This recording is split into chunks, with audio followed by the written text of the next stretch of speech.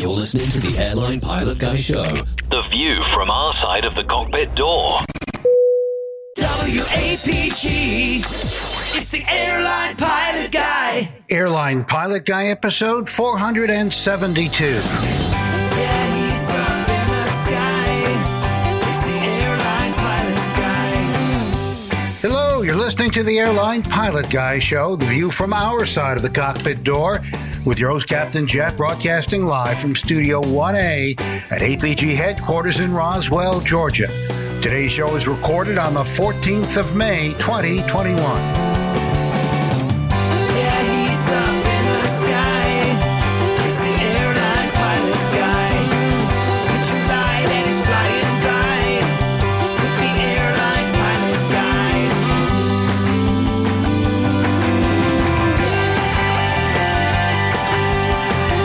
In today's episode, a private plane accidentally takes off with no one on board.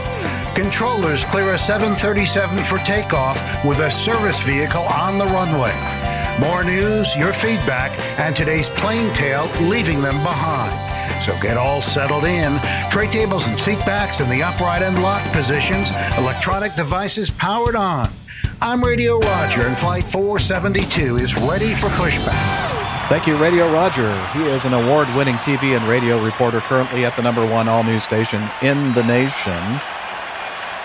1010 wins in New York City. And I was thinking to myself, not only is he in New York City, but he's also here with us in the live audience. Hey there, Roger.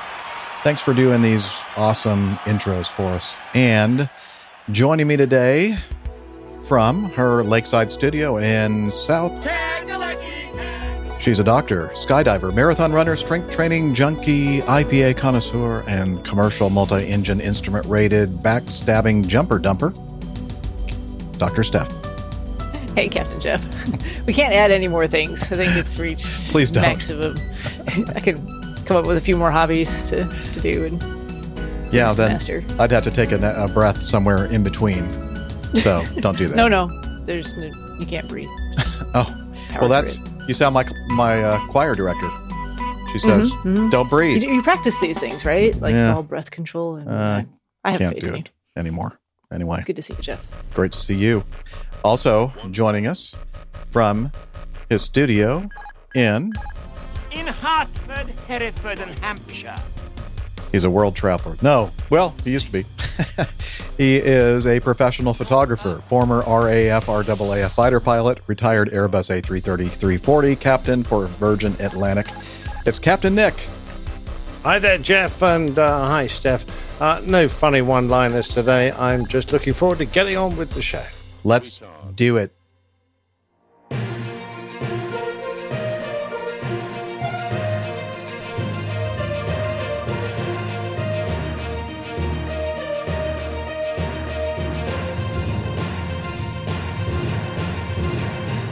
Stand by for news. All right, let's start with this. An accident. Everybody's been talking about it. It just happened, I believe it was yesterday that this happened. Mm-hmm. And this is from the Aviation Herald, Simon's wonderful news site. A Key Lime Air Swearingen SA-22 6 Tango Charlie Metro 2, or what do they call that? The San Antonio sewer pipe or something like yes. that? Yeah. Metroliner. Yes, I'm sorry. That's the more proper San name Antonio for it. sewer pipe is the, or something. Sewer, I forget. Sewer pipe, I think. Yeah. Yeah. Registration November 280 Kilo Lima, performing flight 970 from Salida, Colorado, or is it Salida? Tomato, Kansas, but okay, to Denver Centennial Airport in Colorado with one crew.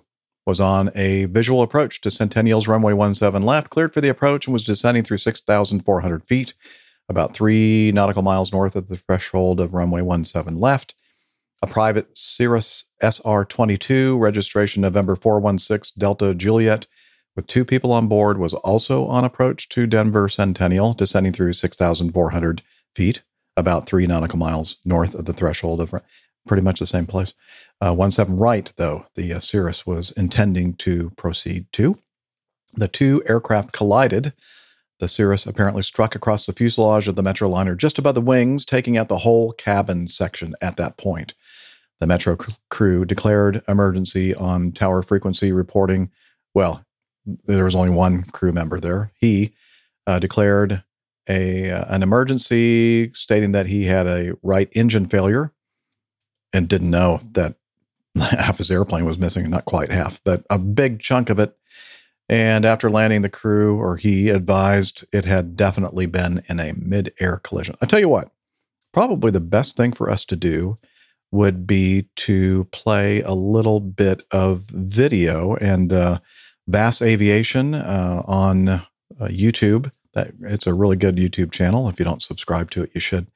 Has already come out with kind of putting all of this together with some radar, simulated radar imagery. Pardon me? A recreation. A recreation. Thank you, Liz. And using the live ATC audio and such. And so let's go ahead and play it. VAS Aviation. Cirrus 6 Delta Juliet, traffic at your 1 to 2 o'clock a mile, about to turn base as a Skyhawk 6800. Looking for traffic, 6 Delta Juliet. Cirrus 6 Delta Juliet, fly towards the west shore of Cherry Creek. West shore of Cherry Creek for 6 Delta Juliet. Tower, good morning, KLM 970 on the visual, 1 left. KLM 970 Centennial Tower, if you can, just maintain that speed. There'll be traffic in position prior to your arrival. I'll do it, KLM 970. Thank you. So we'll just pause here for a moment. So the first radio communication we heard there was from the Cirrus SR-22 entering a right downwind on the west side of the airport. The runway is 17 and 35, so basically north-south orientation. And they're entering the downwind, and the tower controller calls out traffic for the Cirrus, which is ahead of them, and turning the base leg in front of them. So he's trying to kind of get all sequenced behind him. And then they call out, well, they haven't actually called out traffic yet, but there's another airplane. The other player in this drama is the Metroliner coming in, also from the west, but entering a right base for much further out, by the way, for the parallel runway 17 left.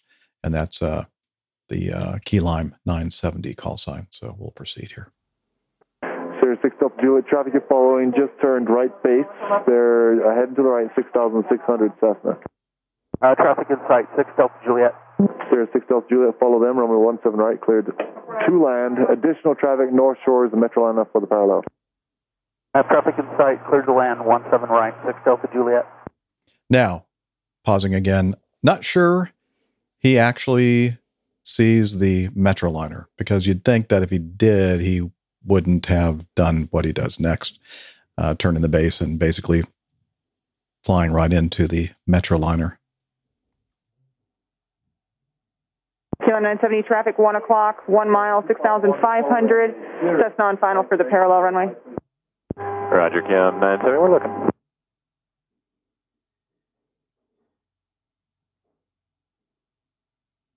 KLM 970, runway 17 left, cleared to land, wind calm. Clear to land, 17 left, KLM 970. So he's coming on the 17 left.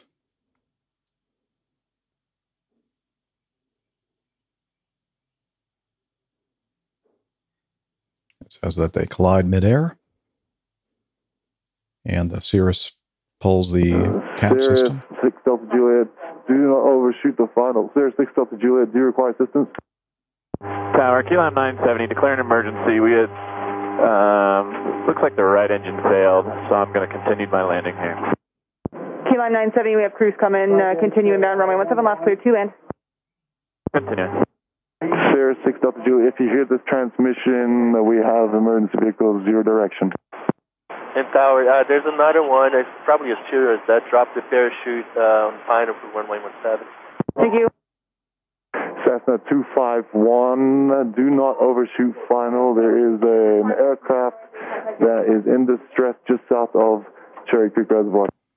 By the way, that traffic, Cessna 251, has an interesting story that we'll tell in a bit. Yeah, they just pulled chute 251.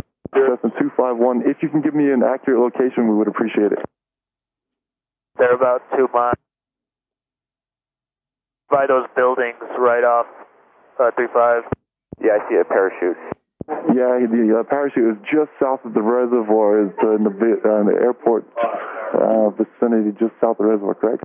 Yeah, about a mile from the reservoir. Tower 3, Sierra Papa. There's a Hawk. We're laying between the parallels. Attention all aircraft, use caution for a Hawk reported between the parallels. Birds Tower, that in was a the definite area. midair. On short final. It's 4 big spot. Yeah, forget about the Hawk. Seems super important right then. Hey, just let us know. 970. Do you need any assistance? I'm going to taxi off here, and I think I'll just park over in Signature. I'm good, though. QM 970, Roger, I appreciate that. And if you just stand by. By the way, right now, the Key Lime Air pilot has no idea that that he was involved in a mid-air collision. Presumably the tower is looking at all of this going, just stand by. Why didn't the controller just say, no, don't go anywhere, just stop there? Because you haven't a clue what systems. I know. I agree with you. Let's talk about that here in a second. We'll play the rest of it. Sure. Tower, I'm going to taxi on Alpha here back to this northwest corner of the Signature ramp. QM 970, Roger, approved as requested, and we'll get a crew out to you also. Roger. So here's some pictures of the Key Lime Swearingen Metroliner with a big chunk missing, and then also there was a picture of the Cirrus. Let's see, I need to remove this, and we're back.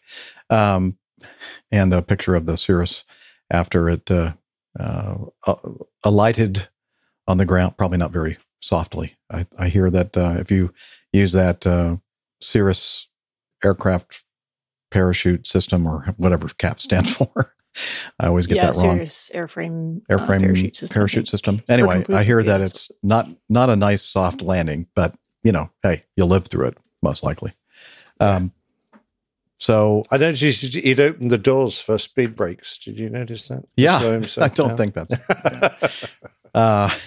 So okay, let's go back a few steps. The one thing I have a question for you, Steph.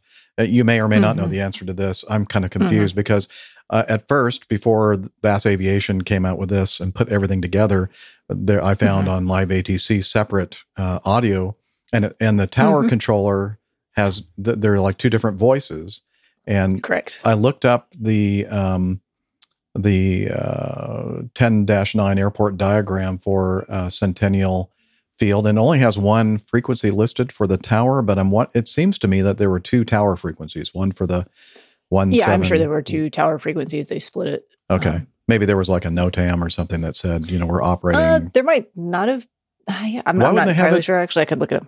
Why wouldn't they have it on this airport? Because I see the frequencies here, and there's only one tower frequency. Anyway, I was a little confused by that. I'm easily confused. Could they not have both controllers on the same frequency? They were not on the same frequency. I don't think they were. Right. Yeah, they weren't, because I don't think you can hear the.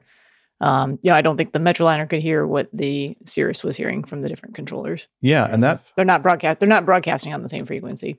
They keep them separate. So that might be because it's a very high volume Class Delta airport, if I remember correctly. And yeah, it's a lot of traffic going in there all day long.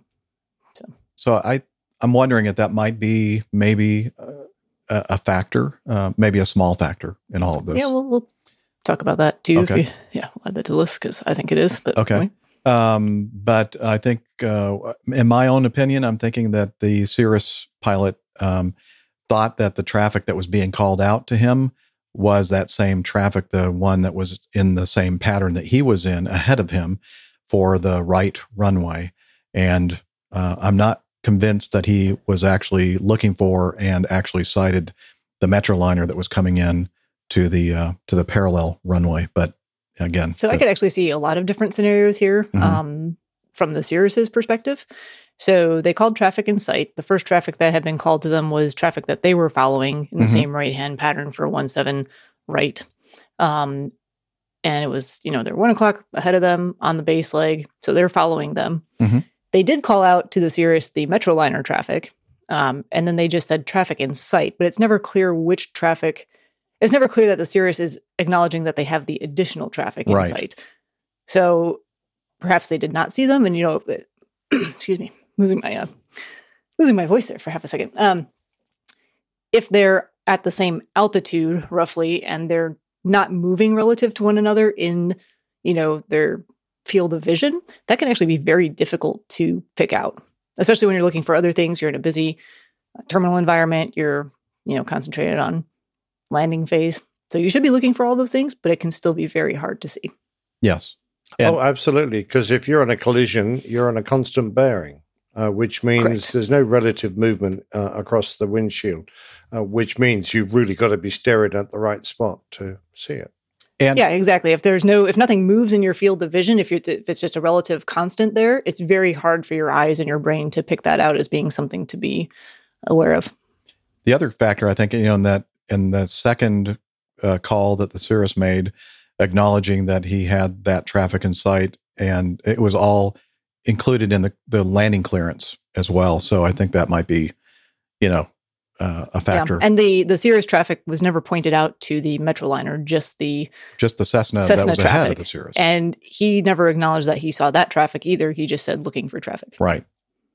Now, to the Metroliner, the Cirrus would be more or less pointing straight at him. Correct. He would have to look, nose on. if it's And single it's, pilot, so he's sitting on the left, presumably sitting in the left seat, Yeah. he would have to look Across cockpit. 90 degrees to across. his right, across and out the window that direction. He may not have ever had a view of the Cirrus. Mm-mm. And you can see where the Cirrus hit the aft portion of the fuselage there. He probably never saw the Cirrus. No. And the frontal area of a Cirrus is pretty small. It's a sleek Yeah. aeroplane, so it's not going to be hard to see when it's coming directly at you. Yes. Or it's not going to be easy to see. Right. sorry. Right. Mm-hmm. So when I first heard this, Nick, I had the same response. It's like, why would he taxi the airplane? I mean, I'm thinking if I was in a midair collision, I would stop straight ahead on the runway, or at least just pull off to the side a little bit. I wouldn't go all the way and taxi to the signature ramp, the fixed base operation ramp. But then I realized, he just thought it was an engine failure. If I just had a right engine fail, and I was looking outside at it and thinking, I don't see anything dripping. It's not on fire. Yeah, I'll go ahead and move this thing out of the way so I don't impact the operation.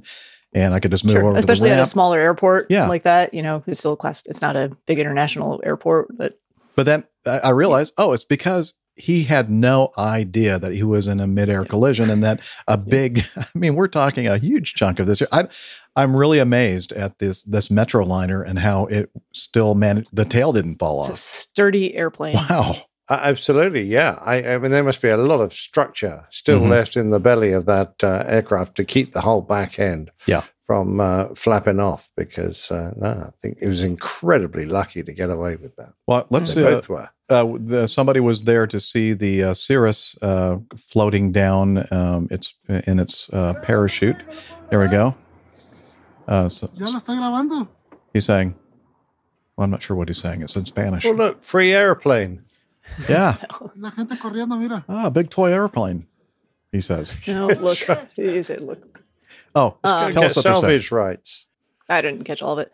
So you were asking earlier how fast. So from the Cirrus CAPS guide, it's after parachute deployment, Cirrus aircraft will be descending vertically at approximately 17 knots. Oh, well. So that's how fast it comes out. Yeah, so that's like close to 20 miles per hour. Is that equivalent to like a parachute landing fall kind of velocity approaching? If you didn't do anything and no wind. Mm-hmm. Yeah, I mean like an all-round parachute, not the kind I don't know what the descent rates are on those, to be fair. But it's like, from what I remember in the Air Force parachute landing fall training, it's like jumping off a 10 or 11 foot tall wall. So it's not gentle. But landing on your backside. Yeah. You can't do a parachute roll to absorb. No, you the can't. impact. Yeah, you just have to absorb it. Whack. Yeah. I mean, you think about it, it's the equivalent of like a 20 mile an hour fender bender in your car. Mm-hmm. The other terrible little video that I wanted to play here, and you'll remember that I mentioned the Cessna that was kind of last. It was behind the Cirrus SR-22 in that pattern, and instructed not to. Well, here I'll play it, but it's an interesting twist, I think, to this whole thing. So Bravo 8, after taxi, down Bravo. So the 332 needs runway in there. the Hold short Cessna runway, 251 left. pilot Holding short of 17. did this recreation using Google Earth. And if you're listening to the audio, 733, think it's Charlie on this frequency. you should definitely play the link that we'll have there so you can see what he put together. 7.8, 733, think it's Charlie. Sirius 6 Delta Juliet, do not overshoot the final. Do not Sirius overshoot 6 the Delta final. Juliet, Too zero late. flight distance. So he has kind of a breakdown of the two airplanes involved in the midair. Sirius 6 Delta Juliet, if you hear this transmission, we have emergency vehicles, zero direction. Cessna 251, do not overshoot final. There is an aircraft that is in distress just south of Cherry Creek Reservoir. Yeah, they just pulled chute 251. Cessna 251, if you can give me an accurate location, we would appreciate it. They're about 2 miles by I've heard those this buildings before. right off 35. Yeah, I see a parachute. Yeah, the parachute is just south of the reservoir, is in the airport vicinity, just south of the reservoir, correct? About a mile from the reservoir. Okay. 64332 can confirm the parachute was directly in front of runway 35. Do I get to hear about the Hawk? Thank you. No, I don't think so. 64332 holding short of 17 at Bravo 8. Thank you. It's in the vicinity. Okay, there's some video of the another angle of the Cirrus and the parachute. And then I think we have a still picture of the fire department coming out and the Metroliner with the big chunk missing. Yeah, that is unbelievable, isn't it? It is. Mm-hmm. Thank the Lord they didn't have passengers back there. And this is the best part of the here's story. the twist. Well, the guy, a great part of the story. The guy that was just putting together this video here. In 251. Yeah, Cessna 251, who was don't overshoot the final because there was an incident. It was his first solo flight. Yep. And there's a picture here of him with his little, the t-shirt, cut your t-shirt off and it's shirt showing, tail. And, shirt tail. And let's hope it's not his last. Right. I like the what they drew on his shirt though. Yeah, It's here we got go. the collision and the parachute. First solo, 5/12/2021. Traffic to follow. Yeah, it says traffic to follow and has a little picture of the Cirrus with the parachute. Yeah. How do I follow that, sir? Isn't that great? Well, don't go where they went. That's for sure. That is. That is. I mean, there's a lesson that he will never forget. I mean, he is always going to drop his wing and check finals on his and finals. not terms, overshoot final when there's Yes. opposing bases. Well, not really. Yeah. Mm-hmm. Well, not really because basis. the Metroliner was straight in, but I know exactly what you mean. The thing, just like the incident with the flight instructor Ben a couple of weeks ago, the student was on his introductory flight, and now this one out there on his first solo flight. Wow, I mean you couldn't make this stuff up. Yeah, very memorable. Talk about memorable.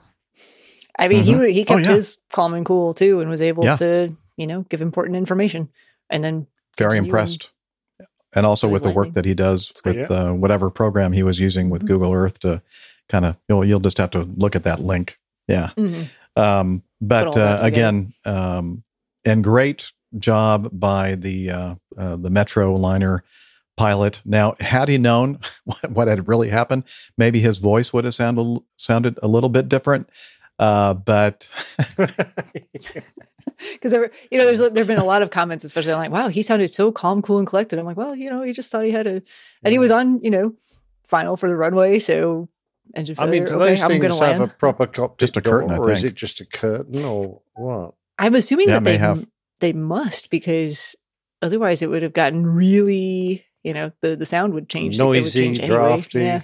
I think it was a cargo version of the Metro, so maybe they do have like a solid door, like to keep the cargo from coming up into the cockpit. I don't know. That's a good question. Yeah. Wow. Talking about a crazy, and then the fact that nobody was injured at all on this.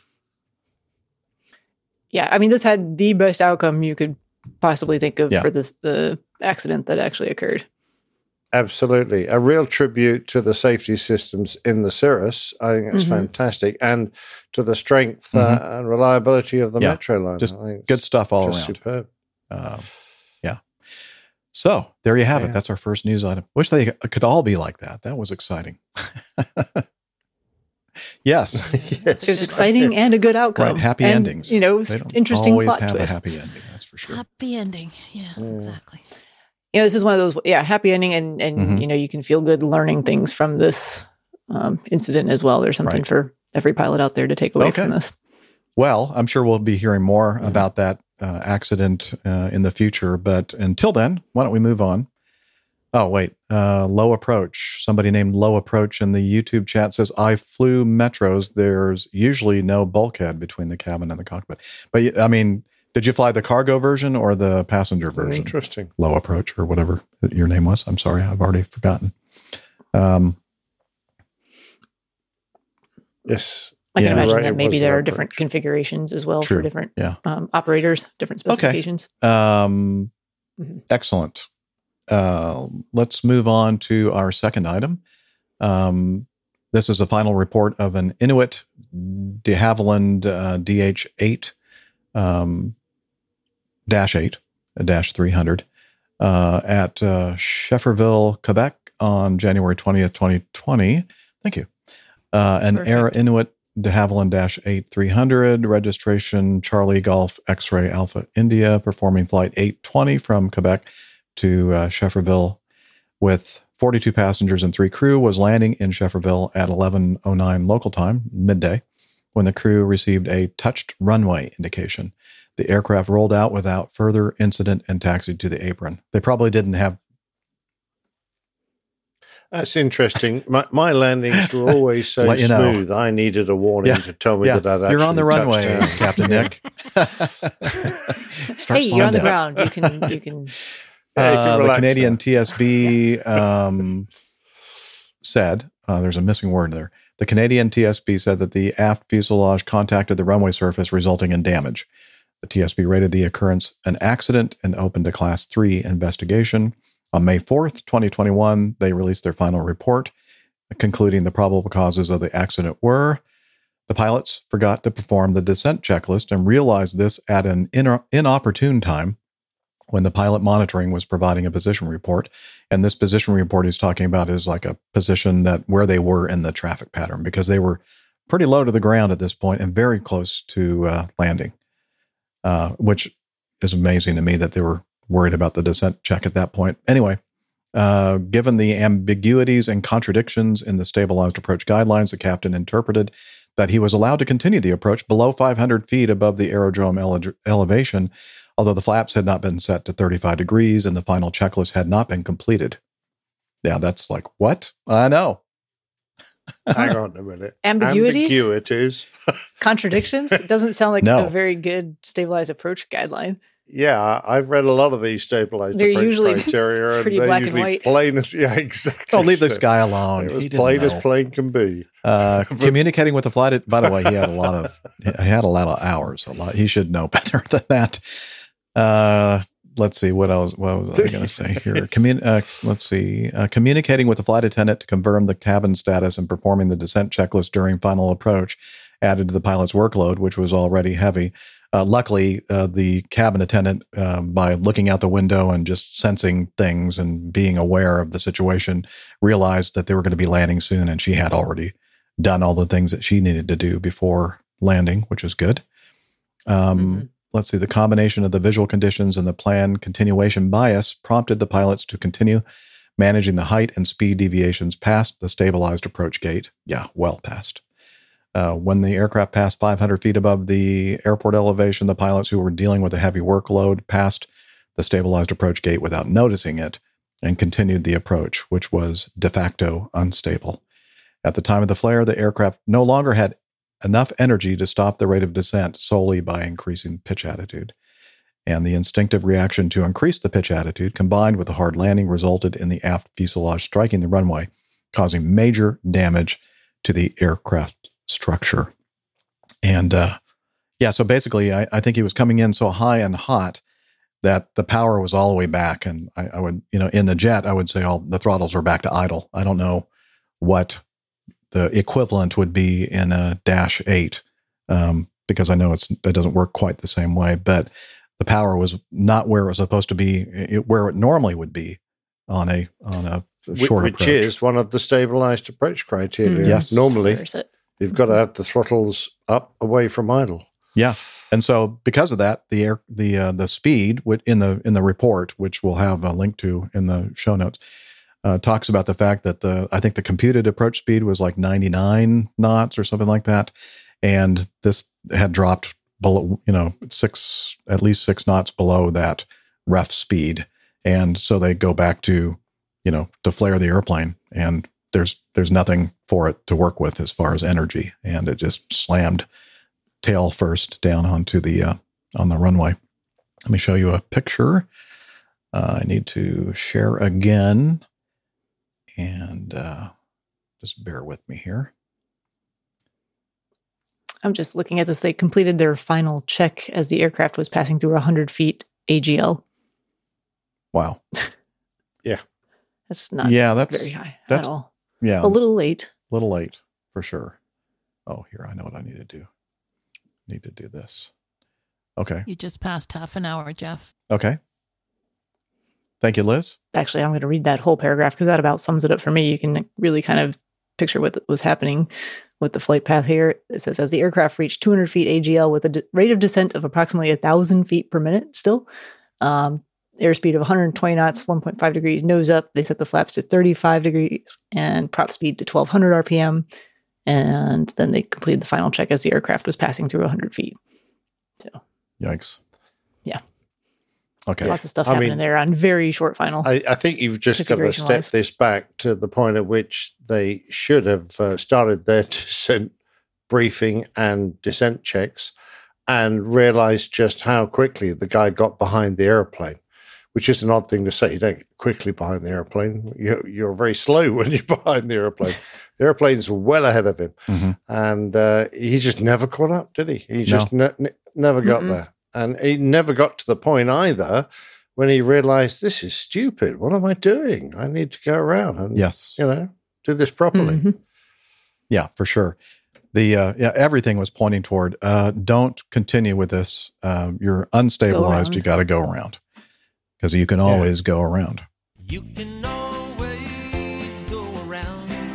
Well, that's right. And, it's so sad because this is exactly why stabilized approach criteria were brought in for everybody, and it's rammed home to everybody.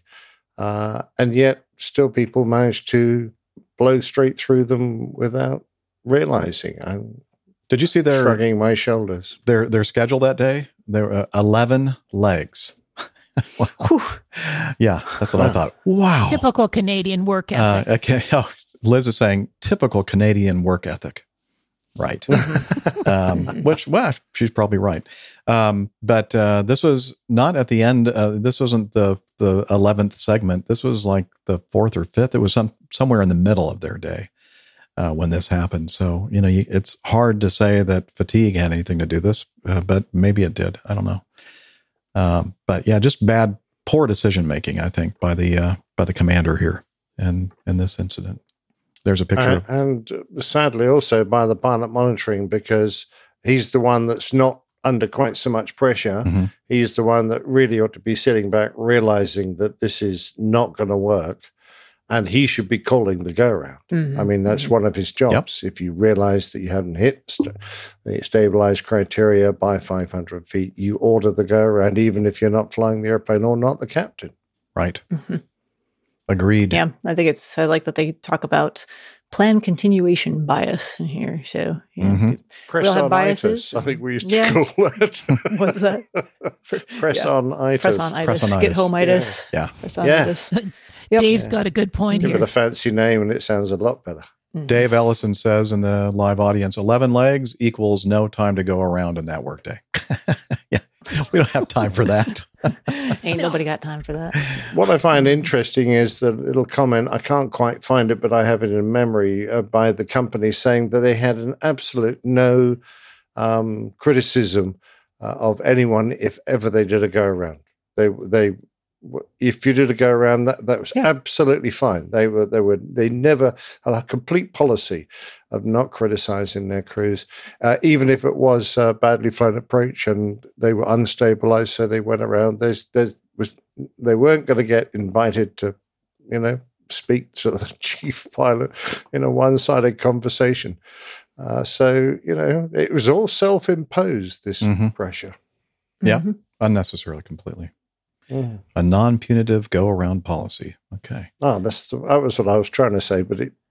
Well, that's Dale Williams helped us out in the live audio. That's why we have our live audience in the report. here. It says no fault, no blame. Yeah. What's it called? The just culture or something like that? Just culture. Yeah. Just safety. Part culture. of it. Yeah. That's good. That's good. All right. So, yeah, basically, I don't know. Was this thing totaled or were they able to repair it? I'm wondering. I don't know. I forgot exactly what the G-force was when they contacted the runway, but it was something between 2 and 3 Gs, I think, when they hit. Yeah, it didn't seem to be as much as I thought it would be. But of course, when you land on the fuselage and not the wheels, there's not a lot of. It's not good. A little bit more force, yeah. There's not much to absorb the impact. Nope. All right. If you want to read more about this incident, the full report is going to be in the show notes waiting for you. All right. Continuing to move on here, a preliminary report of that accident that we talked about earlier in Trigana, Boeing 737-400 freighter from Jakarta to Makassar, Indonesia, with 4 crew, was climbing out of Halim's runway 24, blah, blah, blah.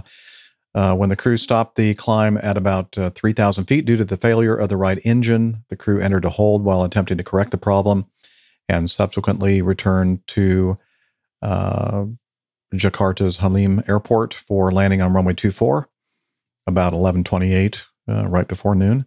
About 35 minutes after departure, following touchdown, the right main gear collapsed and the aircraft skidded on the runway on the left main gear, nose gear, and right engine pod. During the last stages of the roll out, the aircraft veered off the runway and came to a stop with all gear collapsed. There were no injuries and the aircraft sustained substantial damage. On May 3rd, 2021, Indonesia's KNKT released their preliminary report. It says on board this flight were 2 pilots, 1 engineer, and 1 flight operation officer. According to the weight and balance sheet, the flight carried 16,672 kilograms of general cargo, and the takeoff weight was 60,695 kilograms, which is 133,835 pounds. The pilot command acted as pilot flying, and the second in command acted as pilot monitoring. At 10:51 local time, the aircraft departed runway 24, and about 2 minutes later, the pilot monitoring reported to the controller that the right engine had failed and they wanted to return. The aircraft approached landing with 1 engine in op and configured with flap 15 for landing, with the aircraft weight now about 131,000 pounds. The aircraft touched down with 1.79 G vertically and minus 5.4 G laterally. Then shortly, the right main landing gear failed. The aircraft stopped on the left. So I guess it had some kind of a side force when they touched down, not going straight down the runway. I think it was more to do with the fact that they don't make it clear that they didn't land on the runway. They landed in the undershoot, didn't they?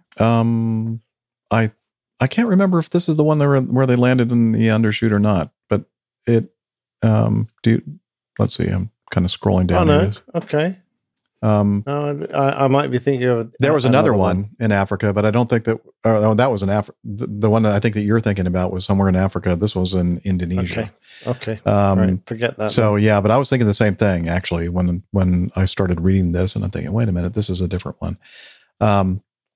An interesting thing. There's a picture here that shows the. Here, let me turn that and add it to the stream. The picture here shows the marks, the tire marks, right main gear marks on the runway, and they're kind of going zigzaggy in a very tight pattern So it looks like, I don't know if that was due to the hard touchdown and lateral G-forces or what, but apparently I think one of the wheels detached. So that might have been the wheel wobbling. One of the wheels came off and flew off down the airfield, I believe. Okay. Winds weren't bad, 060 at 6 knots. And let's see, the aircraft. Were there birds in the area? Birds were in the vicinity, apparently. We've gotten that report. But apparently, Liz, that they're always in the area, in the vicinity of the airport. The aircraft touched down in the touchdown zone. Okay, this was in the touchdown zone. All right, I must be thinking of something else. Yeah, and then shortly after, both wheels of the right main landing gear detached. Both wheels of the right main landing gear detached. The controller noticed sparks appearing from the aircraft and pressed the crash bell. The controller informed the pilots of the other aircraft that the runway was blocked by the landing aircraft and identified fire on one of the engines. A few seconds later, the pilot monitoring called the controller whether there was any fire, and the controller replied that fire was visible on the left side of the aircraft. Anyway, the aircraft was substantially damaged. All 3 landing gear collapsed eventually. Both engine mounts broken. 2 tires and 1 brake assembly of the right main landing gear were detached, while the left main landing gear wheels remained intact until the aircraft stopped. And in this case, the captain, 34 years old, 6,228 hours total, 5,208 on type. So a lot of experience here on this 737. The pilot flying, the first officer, the pilot monitoring, he was 22, 1,255 hours total, and 1,084 hours on type. So relatively inexperienced. But he wasn't the one flying at the time. Anyway, so it has some more data here for what happened with the engine and such. But it looks like the engine that was a problem, obviously. That's why they had to return. But as far as what happened to the airplane after it touched down, really has nothing to do with the fact that the right engine had failed, in my opinion, anyway. No, you're right. And the weather wasn't that bad. It was a little hazy, a little light rain, but the wind was relatively light. A little variable, but very light. So, I don't know. There's a picture of the airplane off of the runway. Did you let it get slow? I don't know. I don't know. We don't have all that information yet. No, we don't know. More just factual about the events that happened once they touched down. Yeah. When I looked at it, I thought 1.79 G vertically doesn't seem a lot, but I guess it must be. I normally judge a landing by a rate of descent, not a number of Gs. It would be interesting to know, Nick, how much like a 300 foot per minute descent G force is, or a 500 foot per minute. It would be interesting to hear how that equates to G forces. Maybe we'll find out in the final report. Yeah. Perhaps there are some airplanes now with the sensors and everything else that can give you that kind of information. I don't know. Yes, Steph? Well, it's not I was going to say, I'm sure that's just a mathematical calculation. Yeah. Okay. Well, you're going to go ahead and do that for us then? No, Steph? I don't like math. Okay. Get your calculator out. Sure, somebody... Get your slipstick out. I think Uber Frank. Here's my abacus. Uber Frank in the chat room is working on it. Yeah, he's getting the calculator out, and he's going to do the calculations for us. Thank you, excellent, Frank. Let us know. Yeah, let us know. Sorry, Frank, I didn't mean to pick on you. All right, moving on. This is an interesting one. Doesn't really. There's not a lot of information here. There are a lot of big question marks in my mind. I feel like they omitted things. Whoever gave the information to this news source left out information that probably is kind of known. But I would think so. Yeah. This is from the Kansas City Star. Plane flew without a pilot for 1.5 miles, Nebraska cops say. So let's see. For 1.5 miles Tuesday evening, a vintage aircraft soared the Nebraska skies at heights of 200 feet. There was only one problem. No one was on board. A ghost plane. The plane was undergoing maintenance at the Central City Airport when, at some point, the airplane began to travel down the runway. Okay. Huh? Okay. So they need to back up and say, at some point, it was undergoing maintenance and someone hand propped it, and intentionally or not. Yeah. Forgot to chalk it. They didn't get into the plane. Throttle was open. Yeah. And it happened to be on the runway. So how did it get to the runway? Well, it depends. Was it just like a grass field somewhere? Could have been. I don't know, but we do have some pictures of the sad aftermath of this. This is so sad. Beautiful J3 Cub. They're great little airplanes. Yeah. I mean, 1937. What a fantastic age to get to. But here's another one. This is one that I would enter in a photo contest. It's a nice sunrise in the background. It's beautiful scenery. It is. Some cornfield in Nebraska. Yes. Yeah.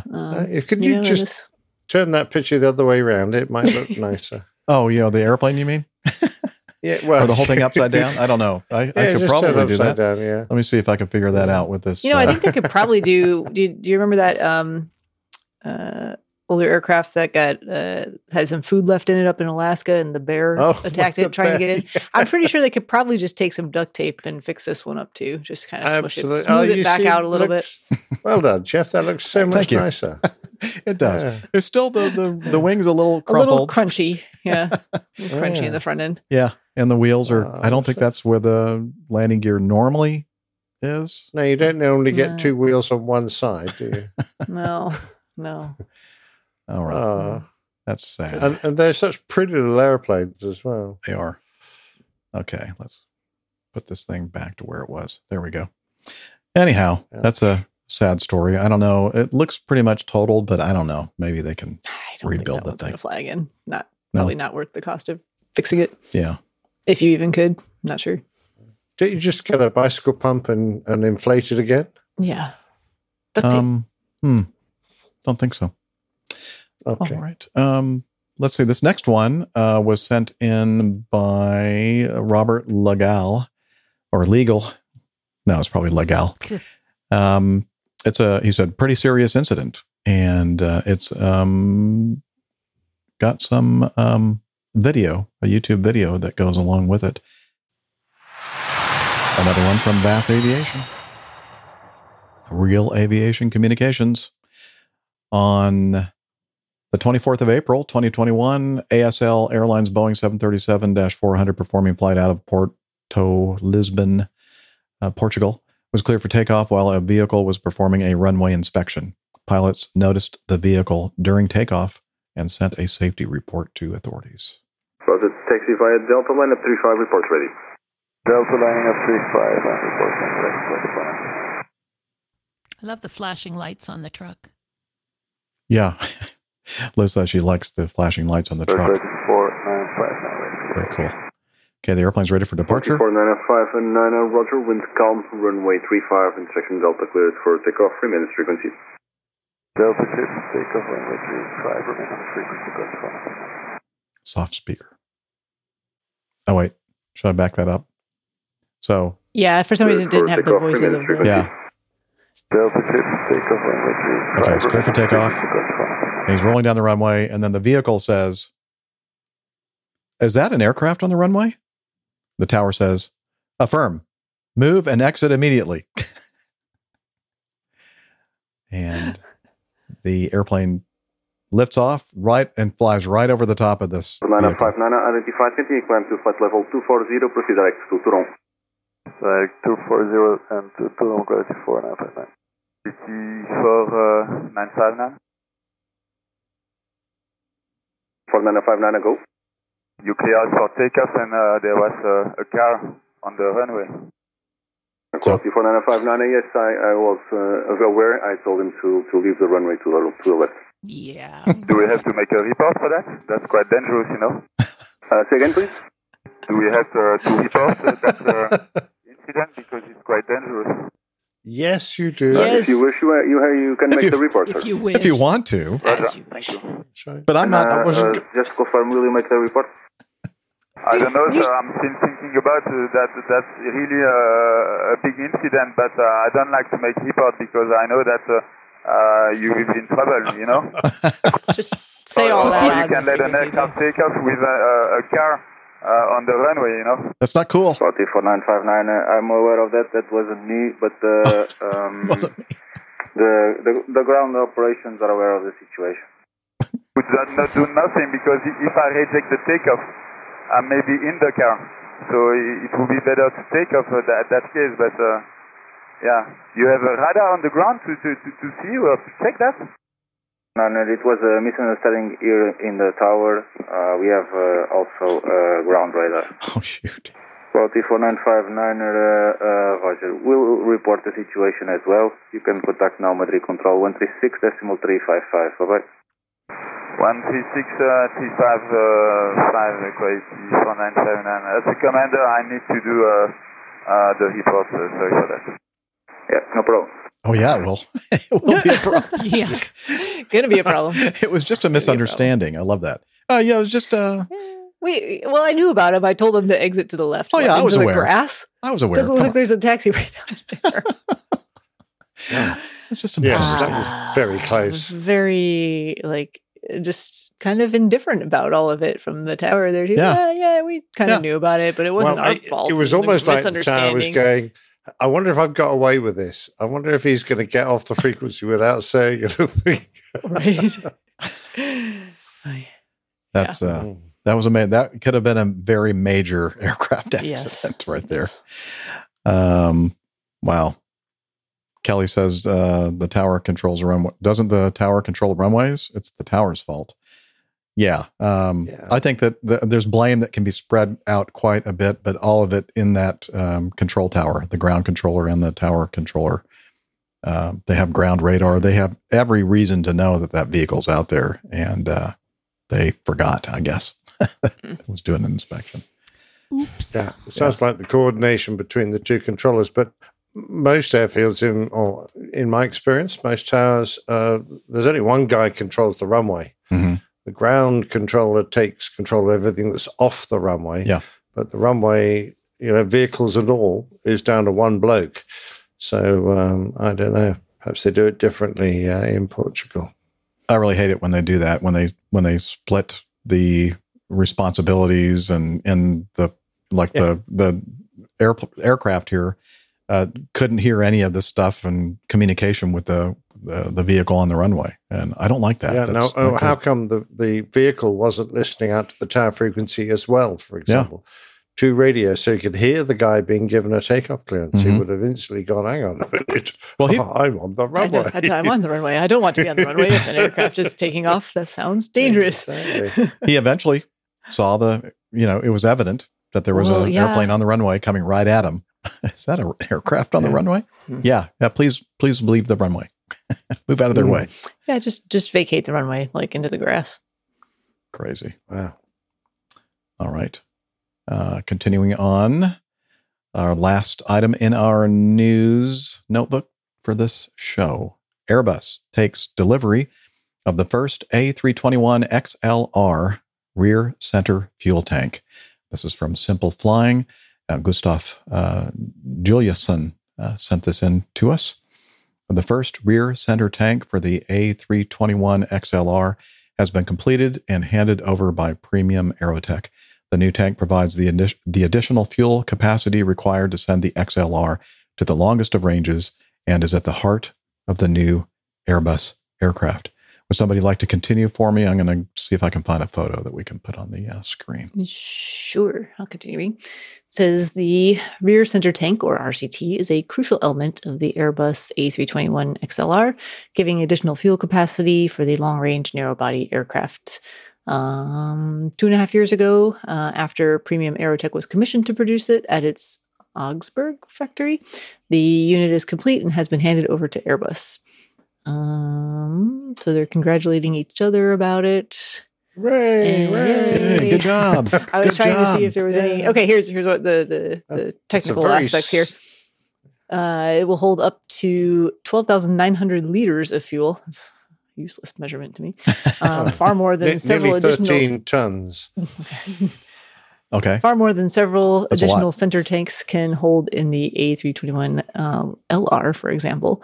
And overall, the A321 XLR will be capable of holding around 40,000 liters of fuel.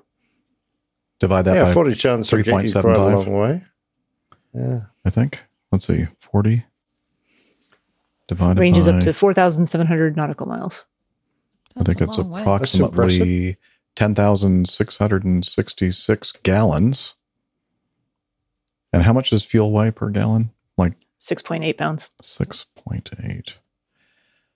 So that's about a total of 72,500 pounds, roughly. That's pounds. That's a lot of fuel for a narrow body. Mm-hmm. Anyway. Well, it looks like you'll be able to go directly from London down to the Caribbean, from Paris, most places in Europe to New York. Yeah, it's a long way. Wow. I don't think people realize quite how complicated fuel tanks have to be. There is an awful lot of problems if fuel sloshes around in a big tank. So there are all sorts of baffles have to be fitted to stop the fuel from shifting around if you accelerate, decelerate, bank too much. Baffling. Yeah, absolutely. And then gauging fuel is also a big problem, get it accurate. I remember when we first got the 340, it took quite a few years to tweak the fuel gauging system, and we could have 1 or 2% errors, which may not seem a lot. We generally knew what we had on board because we measured how much had been put on. But that's, could have been 1 or 2 tons of fuel in error. So that, 1 or 2% is it can be quite a lot. So it requires clever design. And of course, this fits in the belly of the aircraft underneath the passengers.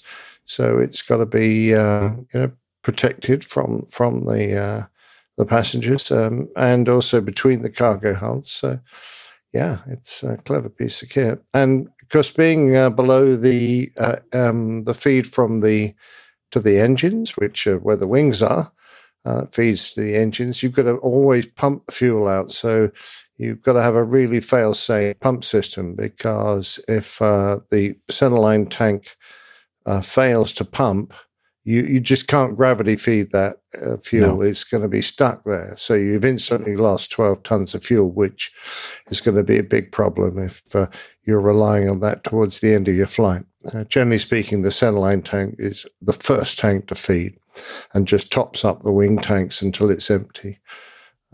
It's an interesting piece of kit and gives that airplane a long range. Sure does. I mean, one of the flight segments they're showing an example of on that map is Houston, Texas to Hawaii. That's a very long flight, and most of it over the Pacific Ocean, which is a place where you wouldn't want that tank to stop doing its feeding. No, we had centerline tanks in the 340, so we knew all about that, and unusable fuel if it failed to feed. All right. Very good. Well, that's it for news for this episode, at least this half. And let's get on with this. The Getting to Know Us segment. Look at all those smiling faces. And Steph holding that very scary looking needle. Yeah, she's not smiling in that one, is she? Oh, I'm definitely smiling in that one. I think she is, but it's an evil smile. Trust me. That needle is just for drying up medications. It's just for you, Mr. Bond. I can tell you from personal experience, it doesn't feel good to stick that particular needle into the side of your finger. How about someone's back? No, we wouldn't use that one for someone's back. What would you use that one for? Drawing up medications out of bottles. It has a large gauge so that so it doesn't take 5 years to draw up, a cc of lidocaine. So that's why you said that's for drawing out medications earlier. So how do you get it from there into? You're on it, Jeff. You're on it. Oh, you put a different. You put a different needle on it. Okay. One that's not nearly so How robust. do you squirt it into a smaller syringe? I was thinking to myself. But, We're not that complicated when it comes to this stuff, Nick. It's, well, you never know. Mhm. Yeah. Well, Steph, how have you been? Good, busy. Getting kind of settled in at my new day job, my new practice. So that's all going well. Always seems like there's a bunch of small technical hurdles to be overcome. Anytime you start a new job, it's like passwords don't seem to work quite right, or the computer that you're using, the printer does, or it's not connected to any printers anywhere, or you can't get your prescriptions to send correctly. So it's been, kind of just ironing out those little wrinkles. But other than that, it's been great. Seen some familiar patients and some new ones to me, and just getting set up and settled in. Did some flying last weekend. Excuse me. And just kind of normal Saturday, Sunday of flying, but interesting in that there were other events happening in and around the Charlotte area in South Carolina, notably the PGA events over at Quail Hollow, which is in the Charlotte area. And they had one of the Goodyear blimps there to provide aerial photography services. And when the Goodyear blimp is in town, it moors itself at the same airfield where I fly skydivers. Oh, so neat. that's always kind of interesting. We call it the world's largest tetrahedron. So when it's on the ground, it's always pointing into the wind. You know It's which great. way You know exactly where the wind's coming from. Love it.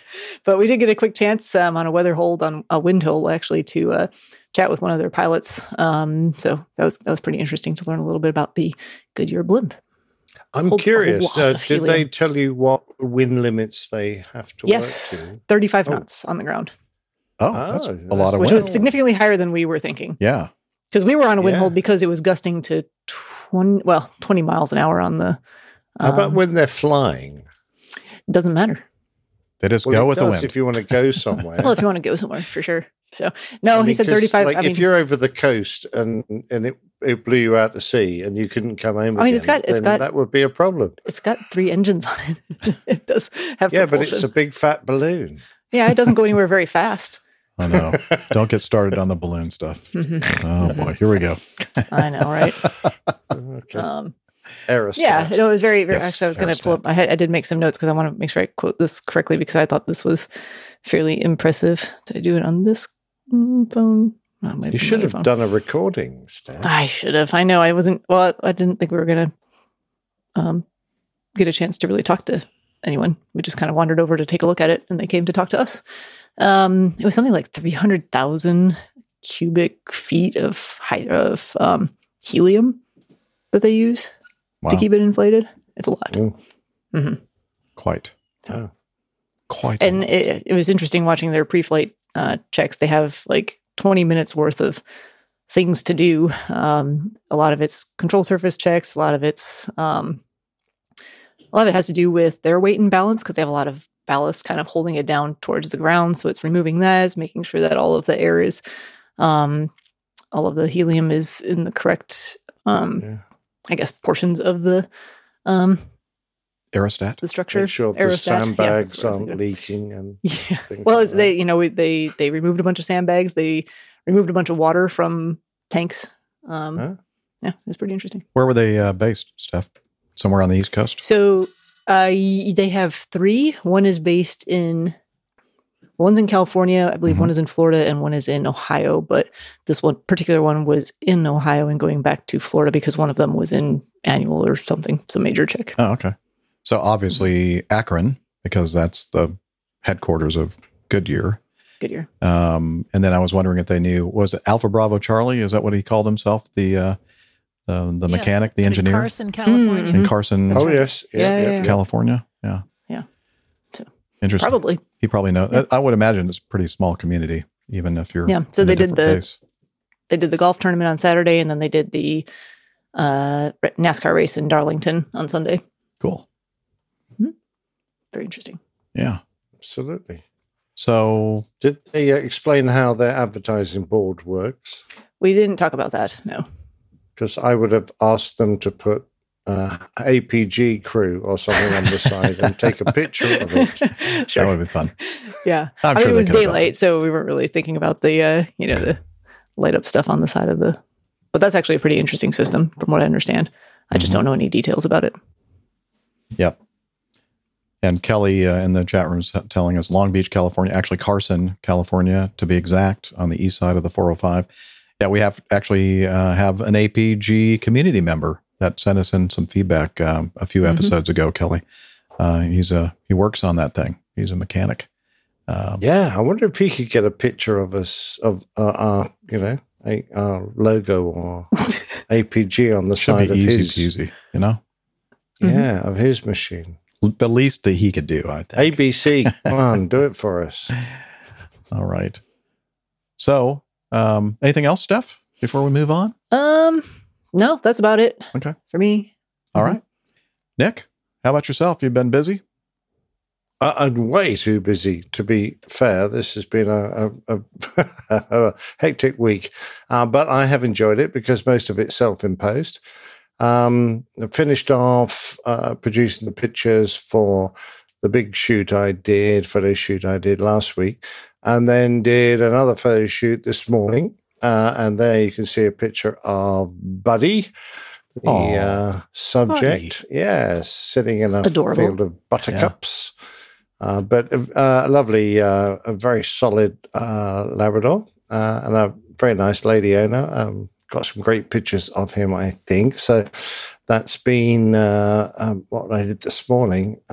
Did a lot of walking, so I'm actually suffering a little bit from cramp right now in my legs. Playing a lot of bowls.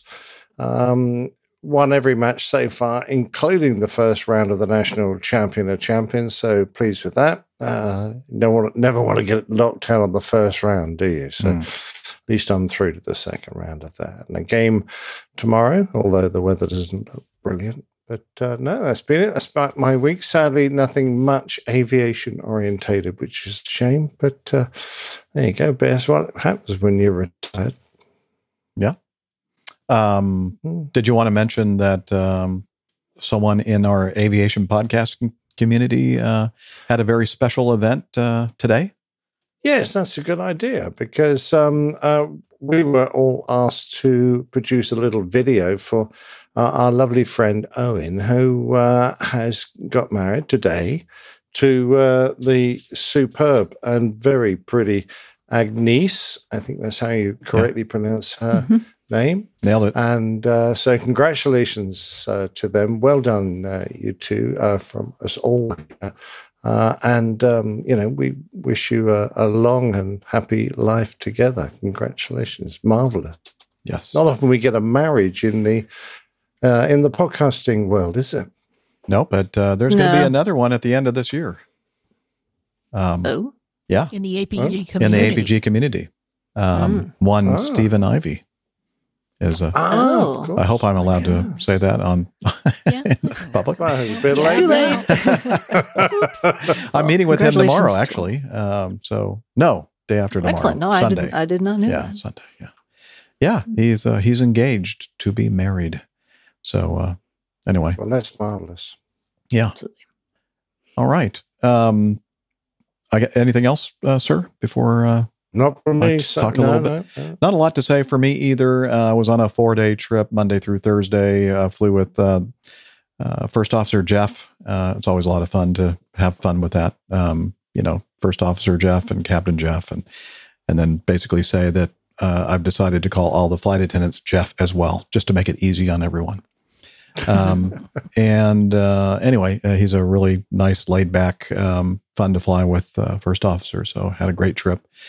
And weather was, I can't think of any time that the weather was bad or severe or anything like that. It was a pretty good weather trip. So yeah, went to Oklahoma City the first night, Bradley International up in Windsor Locks, Connecticut, the second night, and Rochester, New York, the third night, and had some good barbecue at Dinosaur in Rochester. Anyway, great trip.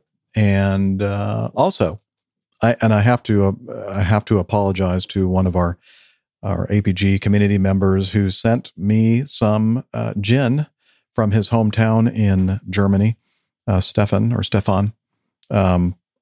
I'm sorry, man. I don't check the APG PO box as often as I should, and it's just a small one. It doesn't have room for parcels, so when somebody does send a parcel like this awesome gin that you sent me, that I'll never get to taste, they put a little notice in there, and they basically give me a short period of time to take that little piece of paper and go up to the front desk of the post office and have them fish it out of the wherever they store it in the back of the post office.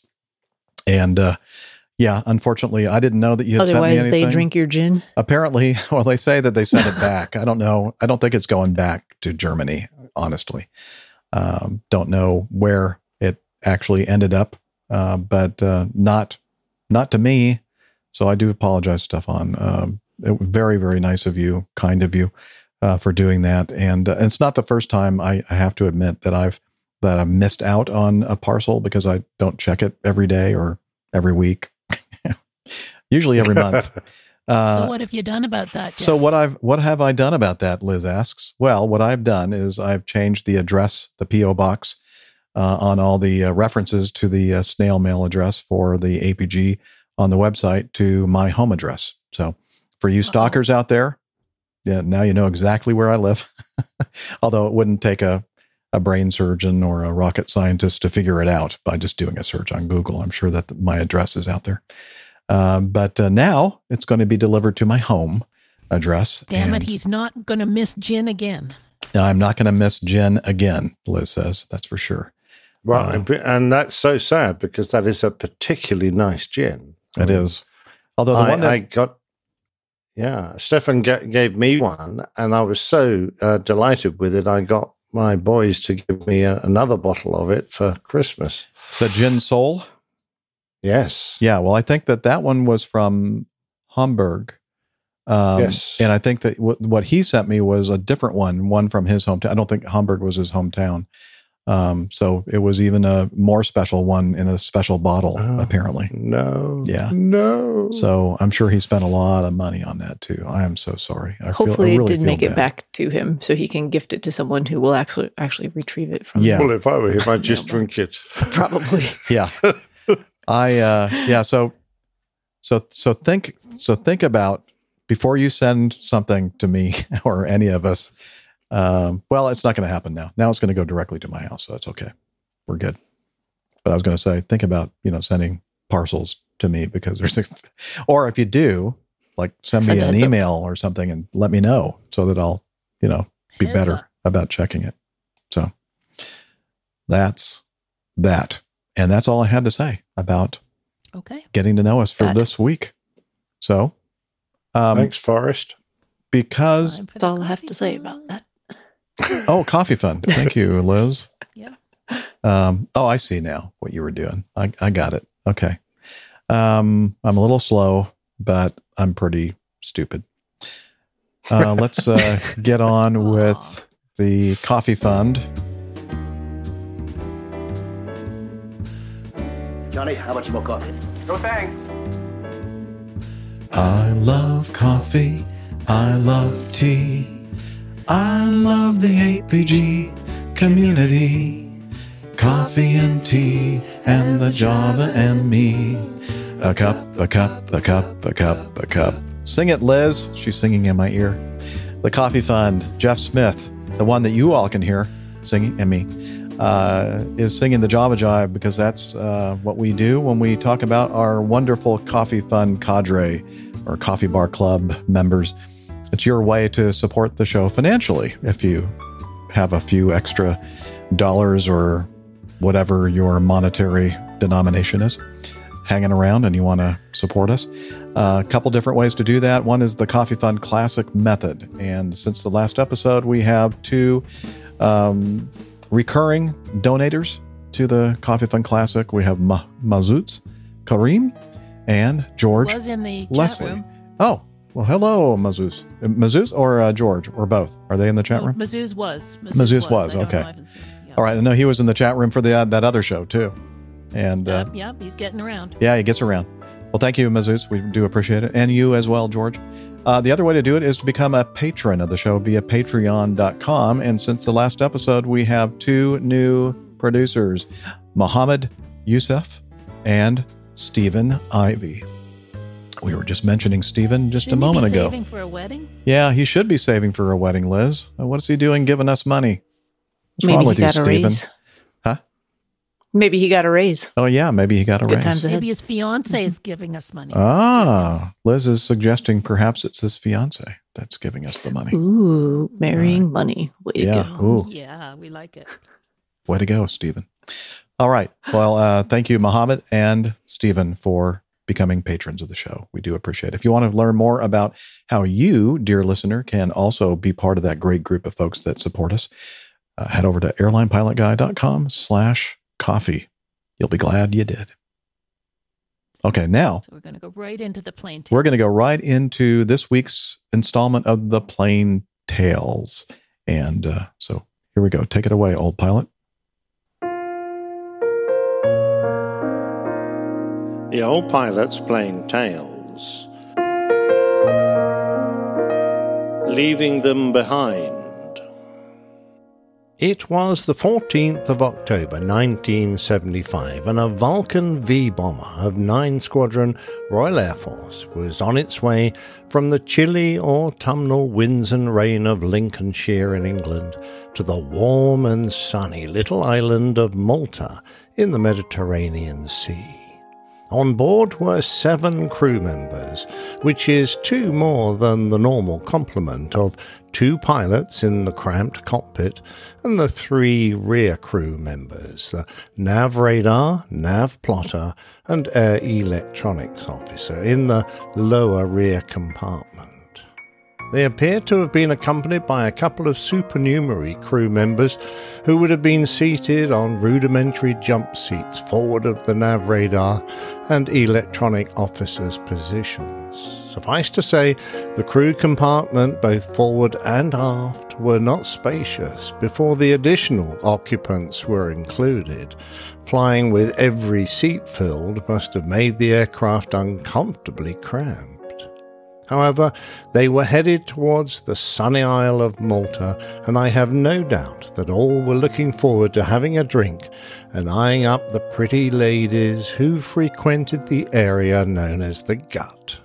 Officially called Straight Street, in Valletta, it was an alley full of bars, music halls, restaurants, and dodgy hotels that combined a heady concoction of music, cold beer, and hot women of dubious virtue. Regardless, I'm sure that everyone on board was looking forward to their arrival. As they flew down the west coast of Italy and out over the blue Mediterranean, the captain would undoubtedly have been gauging the ability of his co-pilot, who was not part of his normal crew. His regular co-pilot had asked to be replaced on this trip because his wife was about to give birth. The stand-in was offered the chance to land at their destination, RAF Lucca, a decision that would subsequently be described in the official report that followed as imprudent. RAF Lucca was a wartime airfield built to accommodate the Stringbags, Spitfires and Hurricanes that would defend the brave Maltese people during the atrocious bombing onslaught that they received in the Second World War. Bravery so remarkable that King George presented the island as a whole with the George Cross to bear witness to the heroism and devotion of its people. The runways at Lucca were limited by space. The island is small and overcrowded, and they were not designed for the generation of jet fighters and bombers that now use them. As a result, landings had to be flown accurately, with touchdowns made on the numbers at the beginning of the runway, or stopping might be a problem.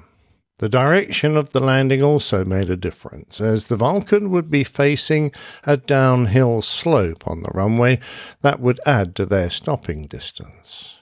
Having said that, the airfield was regularly used by Phantoms, VC-10s, Nimrods, and others. It just needed care and accuracy a little beyond the normal. It appears, however, that the captain didn't adequately brief his co-pilot on the problems of landing on short downhill runways, which can present a variety of unusual visual cues to someone not familiar with the issues. He had also decided that they wouldn't use their large drag chute on landing, adding to the pressure on the other pilot to ensure that the landing was accurate. The captain monitored the approach, but it seemed that his co-pilot was having difficulties. First high, he used air brakes, but then was late in applying power to check the increasing rate of descent. Realizing that they were coming down way too fast, the captain took control, applied full power and pitched the aircraft up, but only a second or two before impact. Far too late to prevent the aircraft from landing heavily short of the runway. In the final moments of the approach, the left wing dropped as the Vulcan sank into the undershoot, and the landing impact drove the main gear up into the wing before it detached and fell onto the runway. An aircraft spotter remembers that the Vulcan was lower than usual, and he heard a deafening sound of metal scraping on concrete as the huge aircraft landed heavily, bounced, and then with wrecked undercarriage came back down onto the runway. After scraping along the concrete for some distance, the Vulcan climbed away, and the tower controller advised the captain of the damage and that his aircraft was now on fire. He replied that he would attempt to belly land the aircraft and requested that the runway be covered in foam. He was never going to get the chance, though, the chance to land a second time. The fierce fire from the punctured wing was uncontrollable, and in addition, the damage prevented the crew from raising the gear. The captain managed to fly the crippled bomber around the circuit, but the fire took hold and was overwhelming the structure. Flaming debris was falling, and then, control lost, the vast aircraft descended into the ground, breaking up as it did so. In the last moments, the two pilots ejected, leaving their stricken colleagues in the rear of the cabin to their fate. All 5 were killed when the aircraft impacted the ground. The burning aircraft fell on the town of Zabar, an event that is literally burned into the memories of those who lived there. On impact, the remaining fuel tanks burst, sending a wave of flame across the small town, covering more than 100 houses. Miraculously, only 1 life was lost, although 20 others received injuries, some serious. The Board of Inquiry was highly critical of the captain's actions, which were deemed negligent, despite the fact that he had dealt with another serious problem very well only a few years previously. In that case, an engine disintegration severely damaged his aircraft at low level. He climbed away on 3 engines, but the damage progressed to a second engine, and with his aircraft systems failing, he successfully ordered his rear crew to abandon the aircraft.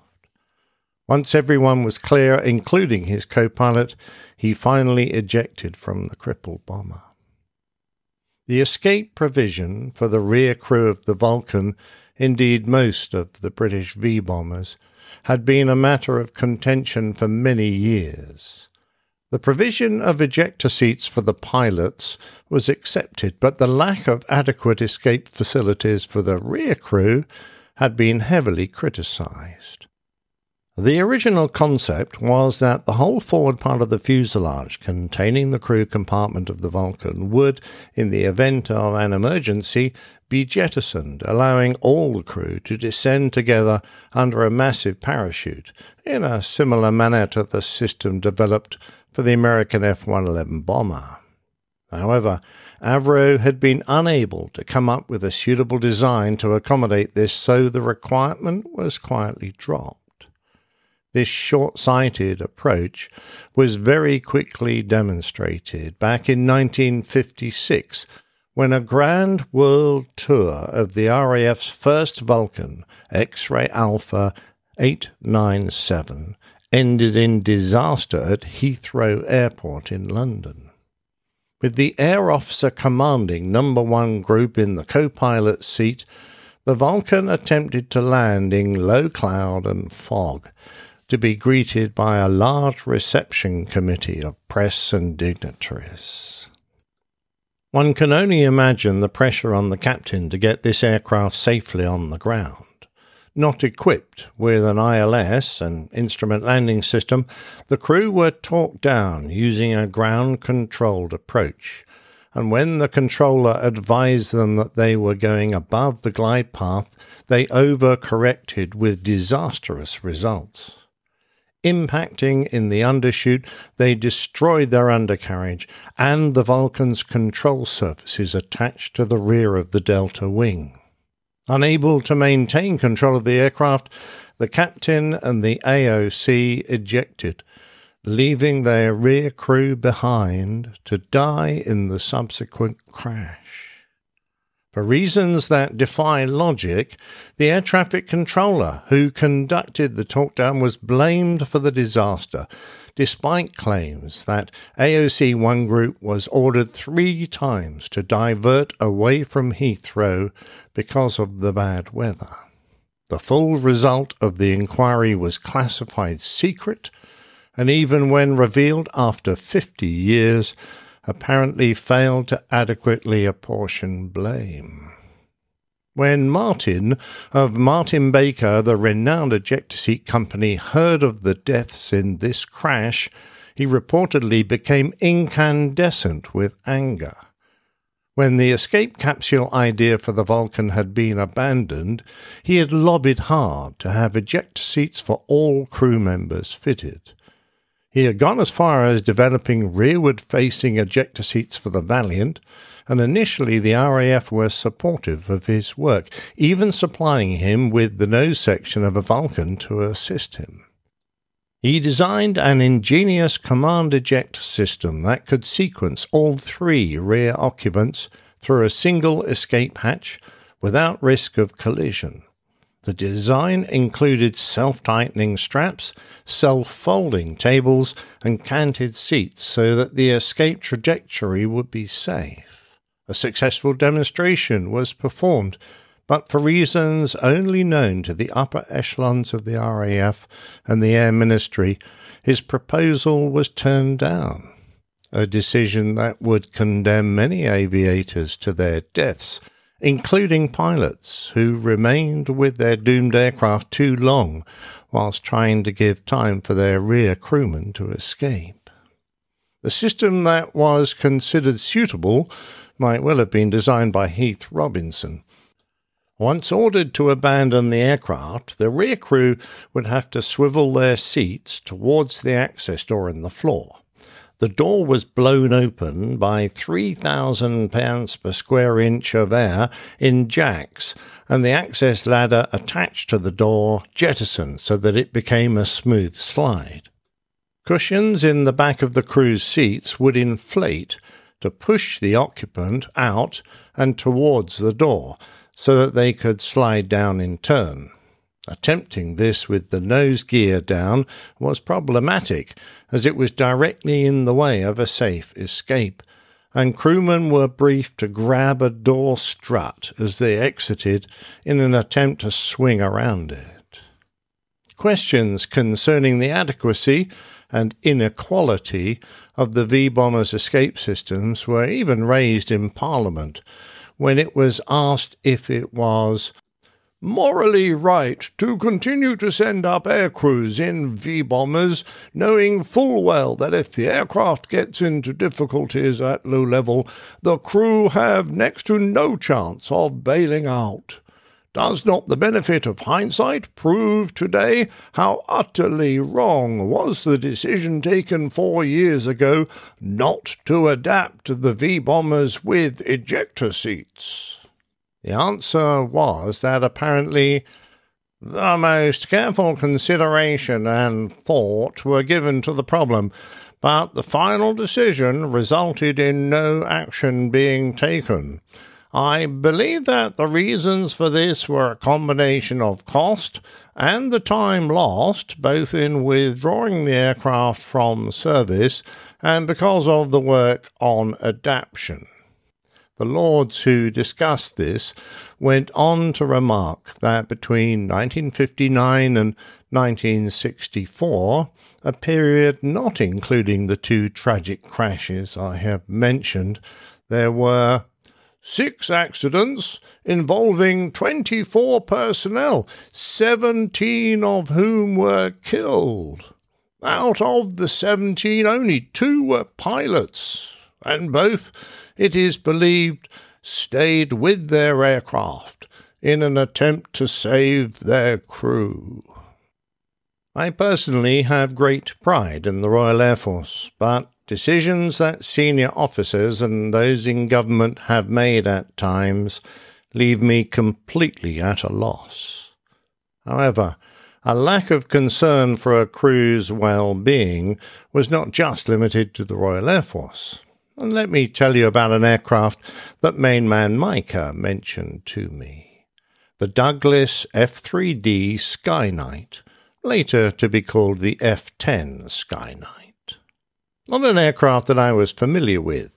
The Skyknight was not intended to be a nimble dogfighter, but a carrier-borne, missile-equipped night fighter, packing a powerful radar system with an extra crew member to operate it, a couple of cannons and the new Sparrow Mark I missile. It flew in both the Korean and Vietnam Wars, where it amassed a creditable number of night kills against MiG-15s, despite the limitations of those early missiles, whilst only losing a single Skyknight. In the Vietnam War, it was modified to serve as an electronic warfare aircraft, where its large interior proved suitable for carrying the equipment required.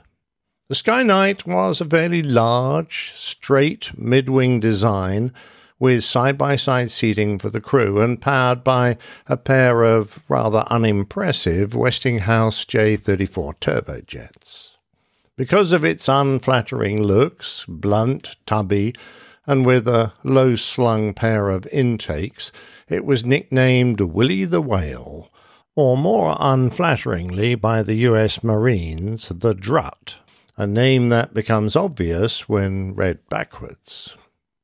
What was different about the Skyknight was its escape system, one that I have discovered was also used in the Douglas A3 Sky Warrior, an escape tunnel. Despite having been built and first flown in 1948, less than a year before the Martin Baker Mark I ejector seat was first tested, Douglas used the roomy cockpit to design its unorthodox escape system. Part of the decision was made because early ejection seats weren't considered by Douglas to be suitable for side-by-side ejections, and the other was a result of an attempt to save weight. The escape tunnel led down and aft from the cockpit, behind the seats and exiting from a spot on the underside between the engines. In the event that the crew had to bail out, they would first depressurize the cockpit and then pivot their seats towards each other. Whilst the pilot tried to keep control of the aircraft, the other crew member would get out of his seat, face aft and kick open the escape chute door, which was supposed to fall down the chute and away. Then, grasping a horizontal bar, he would swing into the chute feet first and slide out of the belly of the aircraft, hopefully followed by the pilot. This was only really going to work if the aircraft was more or less straight and level, and not in some unusual attitude where gravity might not be cooperating. New arrivals to the Skyknight would be required to practice this bailout drill on an aircraft jacked up for the purpose and slide down onto a pile of mattresses. If the first crew member didn't get clear quickly, he would provide additional cushioning for the pilot, who would stomp on him as he followed him out. Some confidence in the system was obtained in part from a series of live extractions by parachutists during tests before the Skyknight entered service at speeds between 139 and 444 miles an hour. For the highest speed tests, the F-3D could reach 530 miles an hour.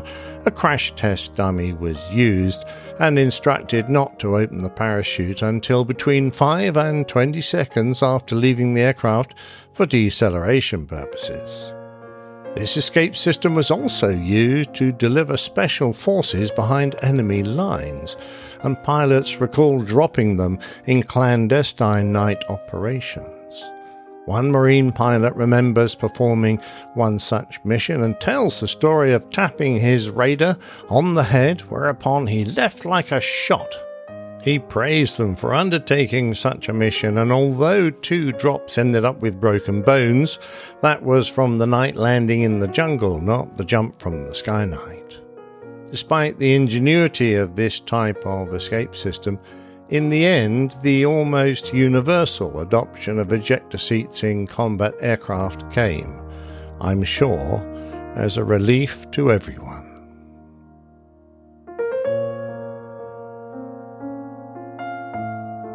So, what do you think, Steph? You up for the Skyknight ejection system or chute? Yeah. Hold on one second. Sure. Fix my audio. That would be a jumper-dumper system par excellence, I'd have thought. Crazy. Absolutely, yeah. Well, Steph is trying to... Have we lost Steph? No, I couldn't. I was on the wrong screen to get my audio back, and I was frantically trying to do that as we came out of the plane tails there, and had a little bit of a technical/user failure in my ability to do that. Not a problem. Yeah. It's a bit of a different system. They make it sound like an escape tunnel out of a prisoner of war camp, don't they? Yeah, pretty much. So which airplane was it, Nick, that they had to slide down something and grab onto one of the landing gear, nose gear struts? Well, that was the Vulcan. The Vulcan? Oh, my. If they had the nose leg down, the nose leg came down right behind the that's not a good idea. The slide, the chute. So if they slid down it, they were going to impale themselves on and get entangled with the nose gear.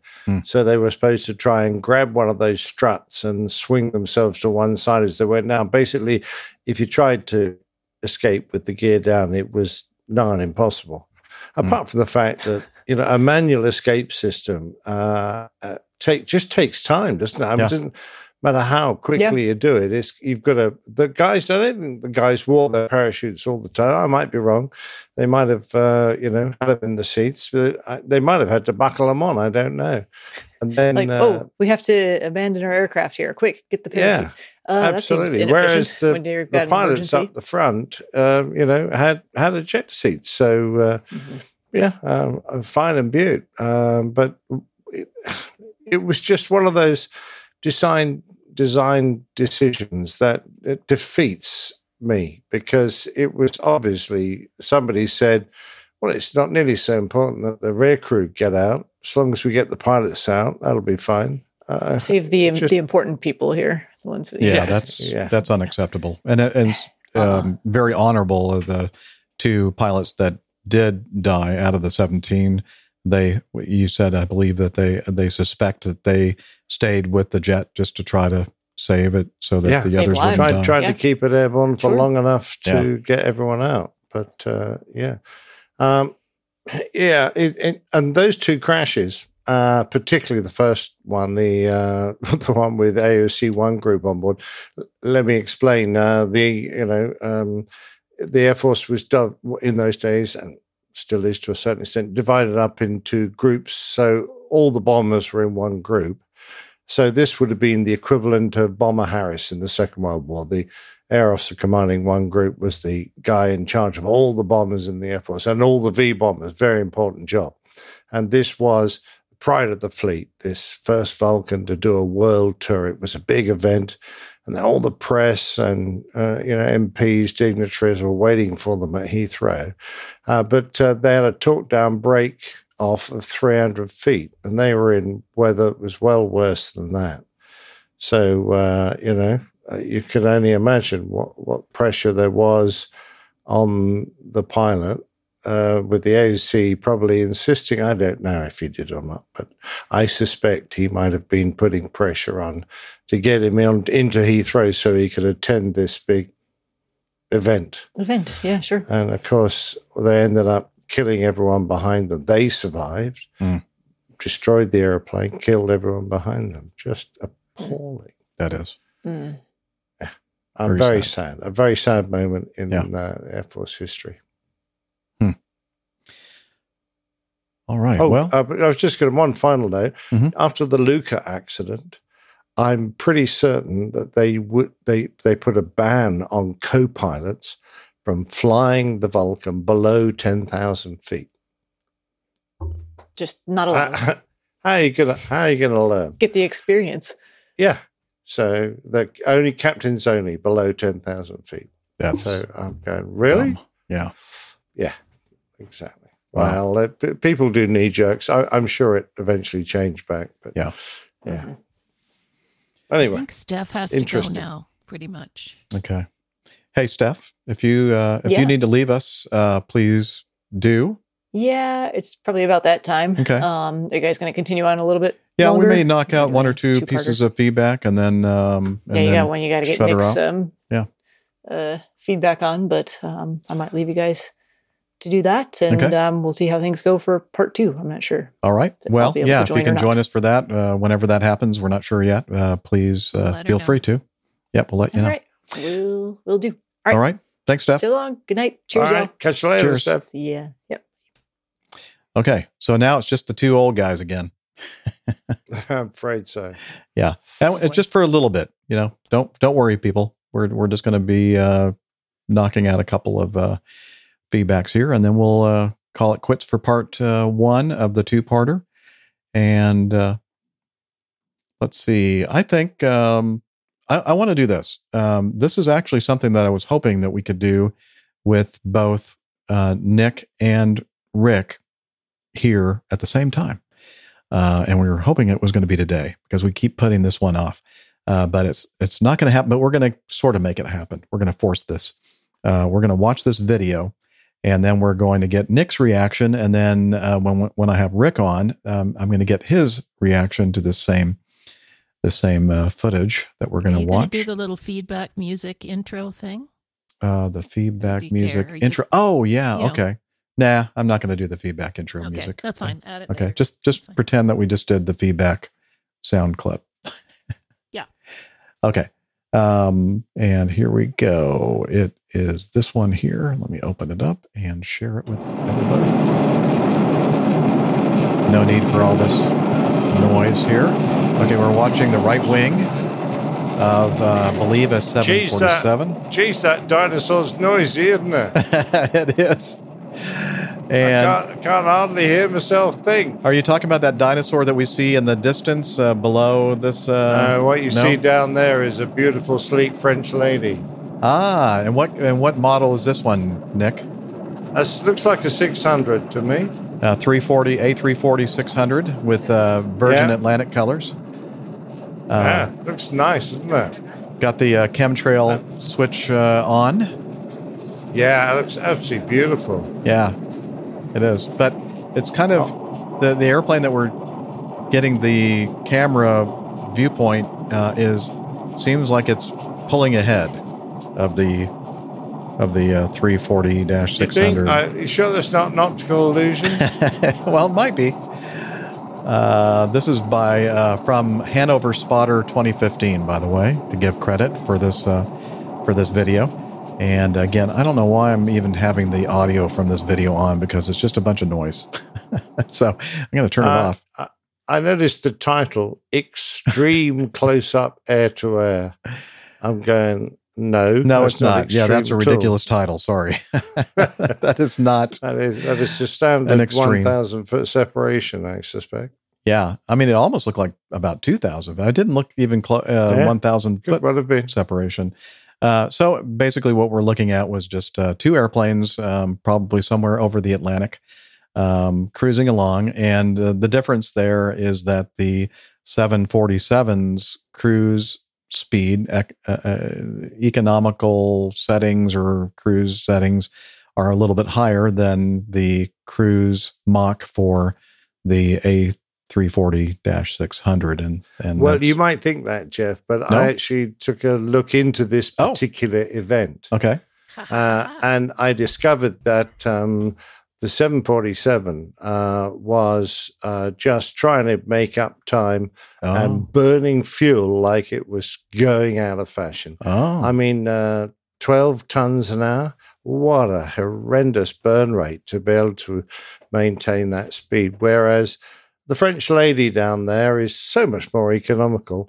And anyway, they were actually on a transatlantic route being held up by a Boeing 767 ahead of them that was only able to do max chat 0.78. So, over the Atlantic, you can't overtake. You're all going the same speed. So there was a 76, really slow old, Where are you getting really all this information? thing. I think you're just making this stuff up. No, I did a lot of investigation. Really? It took me ages.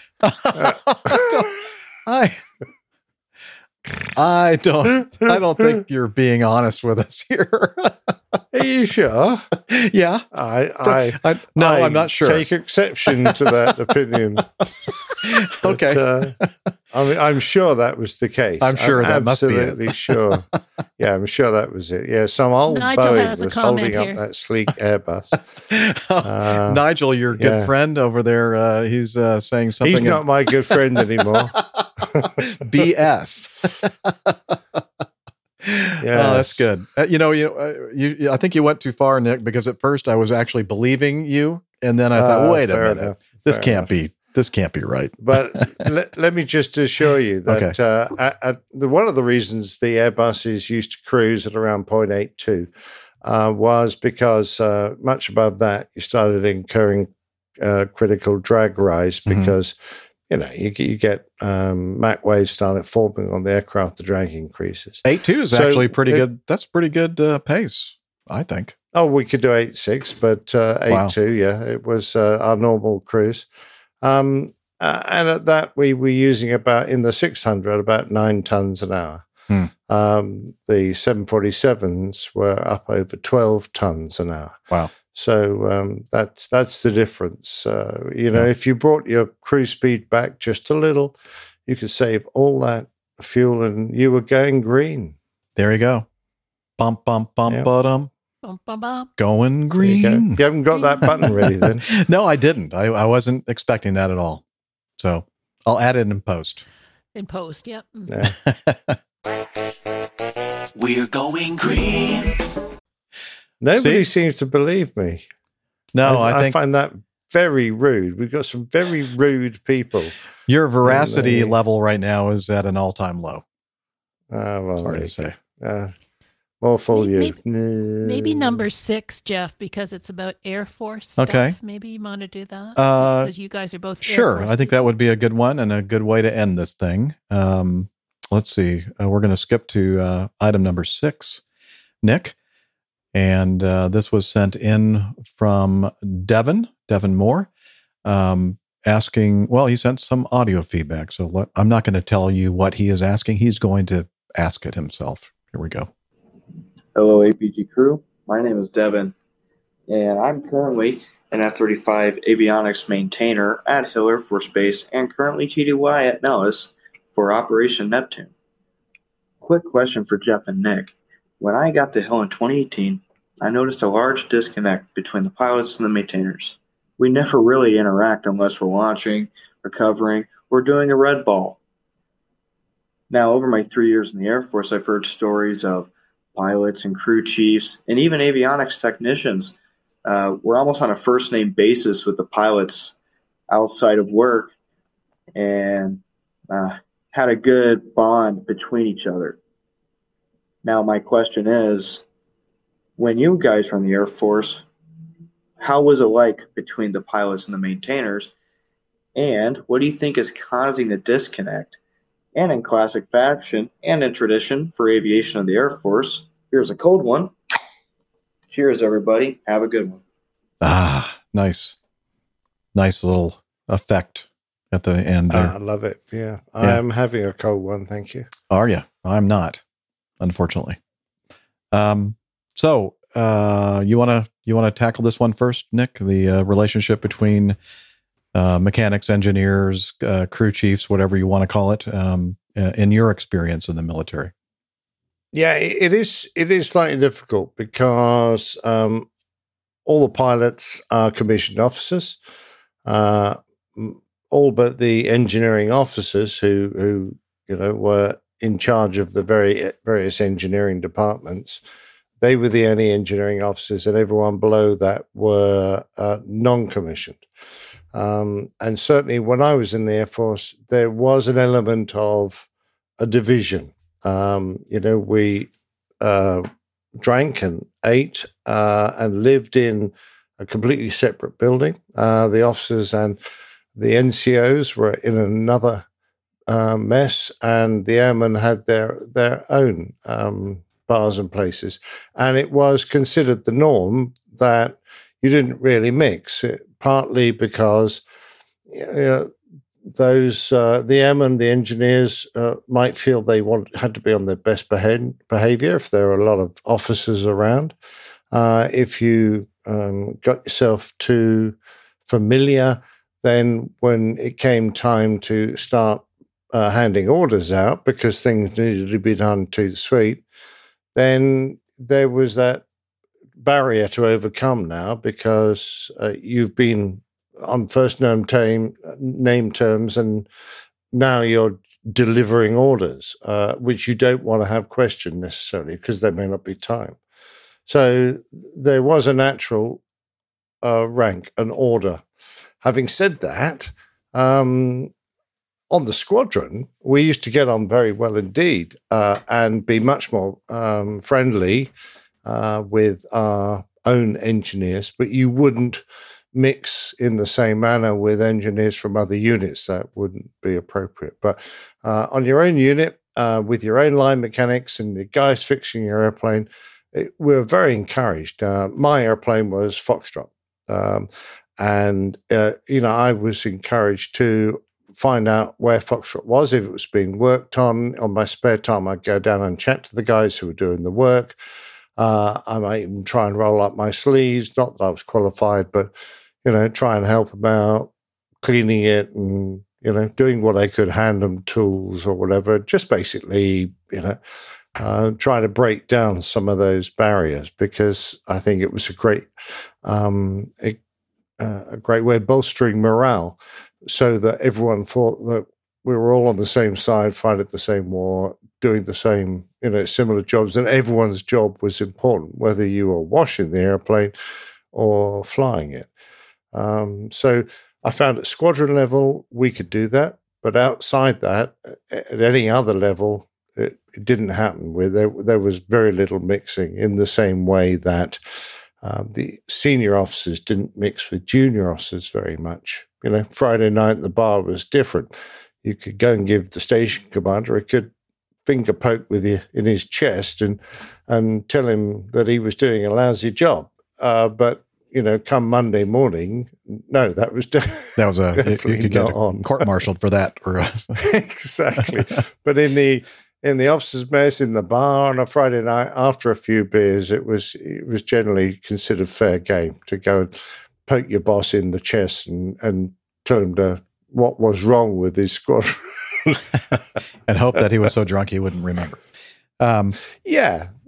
So you always flew the same airplane? I mean, you had like an airplane assigned to you? No, I had an airplane with my name on, and that was my airplane. But you didn't always fly that You flew way. whatever was on the board. I was wondering about that. You kept an eye on your airplane, and if it went in the hangar for something. Yeah. And Foxtrot was a bit of a hangar queen. We used to call it a Christmas tree, because that's one which sits in the hangar and just rob bits off it for other airplanes, and it never seems to get fixed. That's sad. So, It was a pity. No, I didn't have that experience at all. As far as like, I never had an airplane with my name on it. But when I flew my first assignment flying 141s, we had no contact whatsoever with mechanics, engineers, whatever you want to call them, crew chiefs. We did have on a regular crew in the cockpit, though, we had two. Typically, the aircraft commander and the co-pilot, we're officers, commissioned officers.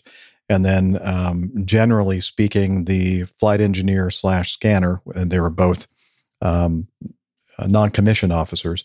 And the reason why there's a different name for each of them, they kind of like take turns, like on one leg, one of them would be sitting at the engineer panel, and the other one would be the scanner that goes outside and for engine starts and that kind of thing, and does other things. And then the next one, they just swap roles, but same position and non-commissioned officers. And then the load master or load masters, depending on what kind of cargo we're hauling, were enlisted airmen that were not non-commissioned officers at all. And so, had a couple different breakdowns of rank and that type of thing. And obviously, because we flew the trips together, we worked with each other. And I don't remember if we ever were on a first name basis. I don't think so.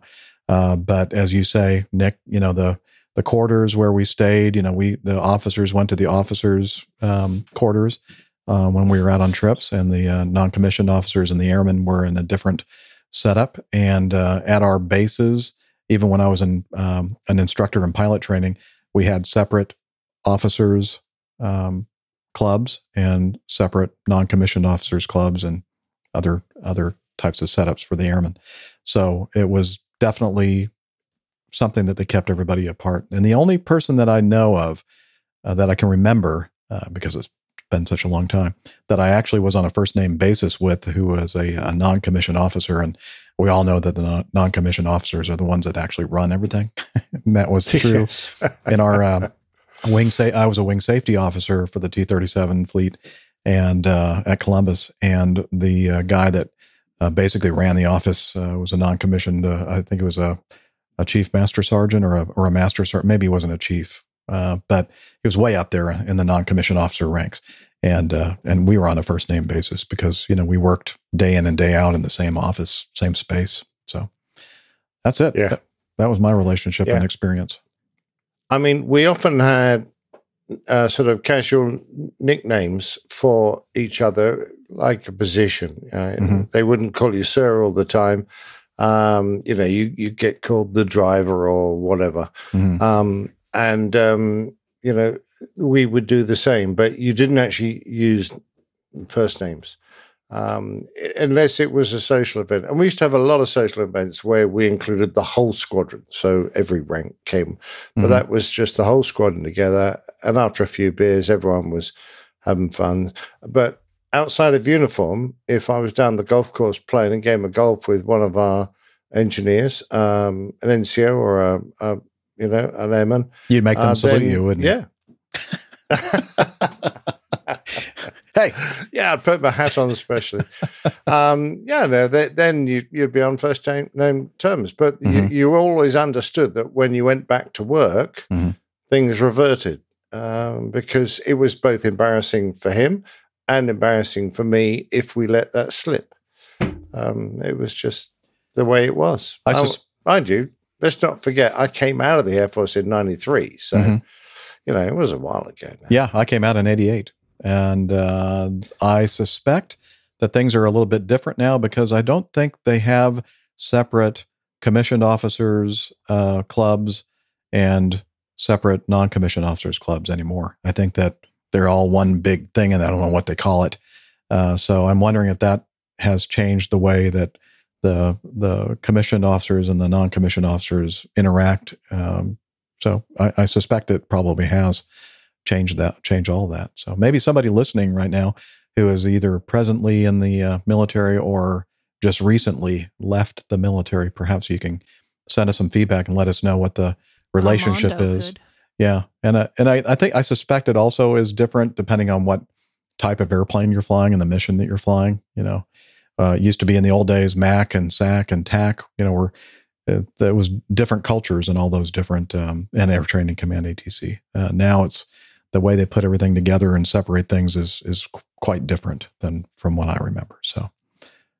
Yeah, Armando would be a good person to ask, but I think he's a bit busy right now, sadly. Yeah, well, maybe Armando, if you're listening, you want to, send off a quick feedback. We would appreciate it. So, yeah. With that, Arnie asks what it's like in the civilian service, and there it's obviously a lot more relaxed. I mean, if you need to, got an engineer on board, there's a definite hierarchy because the engineer has the aeroplane when it's on the ground and he's fixing something. When he's handed over to me, it's mine, and he doesn't touch anything without being polite enough to say, "Captain, do you mind if I put the APU on? I want to check something." Occasionally you get people who just walk in to the flight deck and start pushing buttons, and if it was my airplane and I was halfway through my checklist, I'd go, "What the hell are you doing? What do you think you're doing? I've just set that up. How am I supposed to know? I've got to have to start all over again now." You have the decency just to say, "Can I do something?" and tell me what you're going to do so that I know if it's going to affect the safety of the airplane. So. Yeah, we're on a friendly basis as far as the mechanics at Acme and the pilots, and mutual respect and all that kind of stuff. But as Nick said, that there's a place and a time for the way you do it. The interesting thing I was just reminded of is that it seems like we pilots have all these rules and regulations as far as when you can start an APU and how much time you have to wait before you do this, or you can't do this on the ground, and then the mechanic comes in and he just starts flipping switches and everything and doesn't have anybody clearing anything outside. I'm thinking, what are you doing? He goes, "Oh, we don't have those rules. we just do this stuff." And I'm like, dang it. Anyway. Interesting though. Yeah. I mean, in Civvy Street, there still has to be a hierarchy, because ultimately there's only one person who's going to carry the can. There's only one person whose opinion will be final. Yeah. And whilst we encourage always to seek the advice and the assistance of everyone around us, the ultimate decision comes down to one bloke, and it's Jeff. If you're just me for everything. Yeah. Aviation related. Jeff. It's just Jeff. Same in the podcast. Final decision. Exactly. Jeff. Right. I'm just an ogre, apparently. Yeah, scary ogre. Yeah. Shut up, Liz. I'll talk to you later. No, you won't. Just kidding. Yeah. Docker pay. All right. So I think that is going to do it for today's. Oh, I was just going to add one more thing before we end.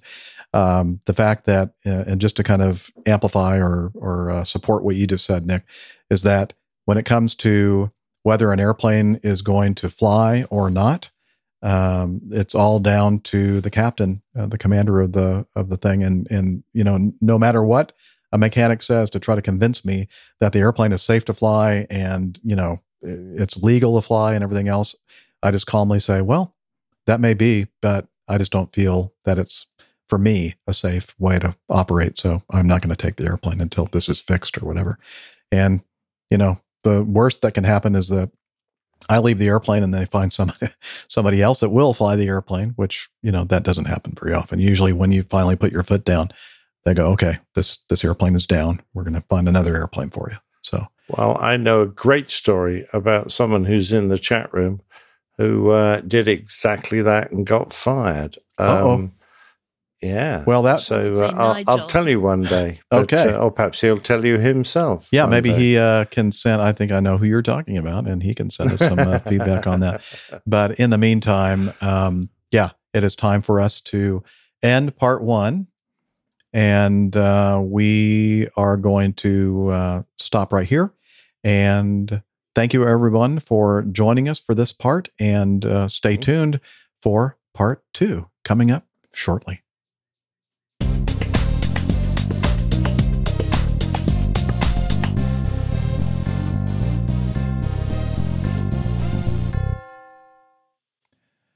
And the magic of podcasting. Look who just joined us. He is a world traveler, airplane mechanic, Breitling cognoscenti, fitness hound, and international air freight captain. It's Miami Rick. Almost called me Nick. I almost called did. worse. No, Miami Nick. Wait a minute. That's not right. Hey, everybody. It's been a little while. Happy to be back. Happy to see everybody. Sitting in precisely. So, wow. Yes. Do you have like one of these little ukulele players and Hawaiian singers? I do. Just I travel? do. It's sitting right over there. And what you can't see is I'm actually wearing a hula skirt. Oh, thank goodness. We can't see that. So, just like the kilt. I see. I see the theme there. Exactly. Just like the kilt. Exactly right. Exactly right. So, just sitting out here. Got here yesterday afternoon once again, which is basically all I've been doing for the last month or so. Just out and backs between California and Hawaii. And I'm not complaining. No, that's nice. It's good stuff. That's good. Good duty. It is. Hour wise, it's about about 6 hours block westbound and about 5-ish eastbound. So every out and back you're putting in about 11 to 12 hours. So it's a good chunk of hours there. Yeah, good way to amass time. Yeah, and. Well, yeah. So that's great. I'm glad you're enjoying your new gig out there, being based in Ontario, California, Riverside, whatever. Now, those are two different places, right? Do you fly out of both airports? Right. So two different places, correct? Okay. Both Ontario and it's not Riverside Airport proper. It's March Air Force Base or Air Reserve Base. I know you're very familiar with that. Yeah, and there are a couple with that particular field. Yeah. And that place is really cool, actually, because so we occupy the very south, southeast, the most southeast part of the airport, like we're at the very bottom there, and it's a little civilian ramp, and you see a lot of obviously heavy military aircraft, KC-135s, C-5s, C-17s, and we also see DC-10s and 707s that belong to this company called Omega, and they are a contractor for the military, and they provide do tankers as well. Yeah, they do tankers. Yeah, I remember every time you say Omega, I remember Farnborough. It was either 2016 or 2018, one of those. There was an Omega DC-10, I think, tanker over there, part of the show. Yeah. So I don't know how many they have, but it must have been the one you saw, because it's always sitting there. And it's I think it's a DC-10. It's a 40. It's dash 40 because it's got the Pratt & Whitney engines, and you can tell it's Pratt & Whitney because the engine number 2. It's got a larger intake compared to the dash 30, which has a CF6s. It's just a straight through. Oh, but don't ask me how I know that. But okay, I won't. No, it's a DC-10-40. Okay. Well, I'll take your word for it. I wouldn't know just by looking at it. And I'm not a Wikipedia of aviation information, as you are, of course. Yeah, we've missed that. Yeah, well, that's interesting. Anything else going on in your life? Well, it's so besides the flying, we took a little time off, and Kaya and I went over to her parents' place up in the Central Coast. They live in the San Luis Obispo area down there on the coast. It's really, really pretty place right up there in wine country. Yeah, and so we took so her parents drove from Phoenix back to where they live. And took our dogs along with their dogs. So they have a German Shepherd and a Belgian Malinois, and we have 2 German Shepherds. So when they drove back to California and drove back home, they took the RV back with the dogs, all 4 dogs. And so we were at home for a little while without our dogs. So we're like, let's just go. Let's go visit the dogs. So we did. Picked up and went over, hung out with the dogs and the family there. It was a lot of fun, you know, four huge dogs. It's a lot of fun. And, you know, and we love going on long walks on the beach with the dogs, and they really enjoy that stuff. And now apparently there's going to be a new member to the family here. We just got a new Belgian Malinois Foster, little puppy, only 5 months old. So her name is Lucy, the cutest little dog ever. Oh. So, oh man, I'm in big trouble. I'm a sucker for Belgian Malinois. I love those dogs. I'm not familiar with that from that breed. Yeah, it's your whenever you see police dogs, working dogs, police dogs, military dogs, they're either Belgian Malinois or German Shepherds. If you see a dog that's not a German Shepherd, it's very likely a Belgian Malinois. Oh, okay. They look very similar. They're very high energy, very they're just wound up, and they're just working dogs. And the problem is that a lot of people tend to get these dogs as puppies and pretend to want to keep them as pets. And these are not dogs for people that don't know how to handle these dogs. You have to have a certain level of experience. Yeah. So they end up giving them or to shelters, and then the shelters are overwhelmed with these kinds of dogs. Mm-hmm. And so the idea is that they look at, for families and people that are foster parents, and then so we take them in, we kind of train them a little bit, and then we either adopt them, which is what I want to do with Lucy, mm-hmm. or find them a family and send them on their way. So cool. So that's kind of what we do. Yeah, that's nice of you guys to do that. Hey, yeah. You talked about the San Luis Obispo. I was thinking to myself, I think there's some kind of a really eclectic kind of hotel there called, and I was just doing a little search while you were talking about Madonna Inn? Madonna Inn, yes. Yeah. Have you been there? Yeah, absolutely. They have a good chocolate cake there. Oh. I guess they have like, each room is like a different... It's like different themed rooms. Yeah. I've never stayed there, but it's famous for that. It's got different. I mean, I'm not familiar with the themes, but right. I've heard that it's quite the interesting place. Very colorful from these photos I'm looking at here. All right. Yeah. Okay. Well, good. My mind hasn't completely failed me. I thought, what is the name of that? I didn't remember the name. I had to do a eclectic hotel in San Luis Obispo, and then boom, Madonna Inn. I went, yep, that's it right away. Sweet. Anyway, yep, gotta love the Google. All right. So you had a nice little time away from home and time to relax and visit family. That's great. That's always good. Yeah, it was nice. Little, it's good to kind of take a couple steps back from your day job, even though, I mean, I love aviation and mm-hmm. I love what I do for a living. Like for me, it's not work, but it's always good to kind of take a step back and decompress a little bit mm-hmm. and kind of turn that off for a little while and, and focus on family and the important things in life. And then you come right back and you're recharging, ready to go. Yeah. Yeah, absolutely.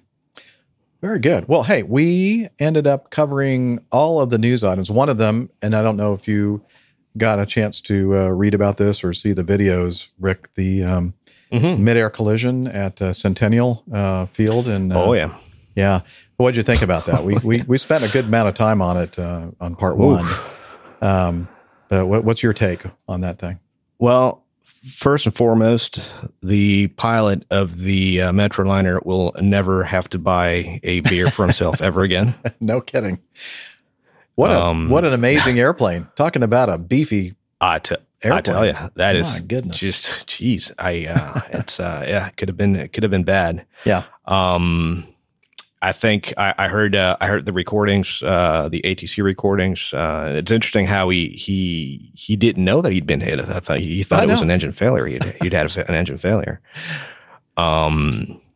But it was handled beautifully. I really do think it was. He did a fantastic job. Everybody was saying how calm, cool, and collected he sounded, and I'm thinking, yeah, because he only thought it was a right engine failure, and that's still that's a big event. You only have two, and exactly. But I think if he had known that he had been involved in a mid-air collision and a big chunk of his airplane was missing, he may have sounded a little bit differently on the radio. I don't know.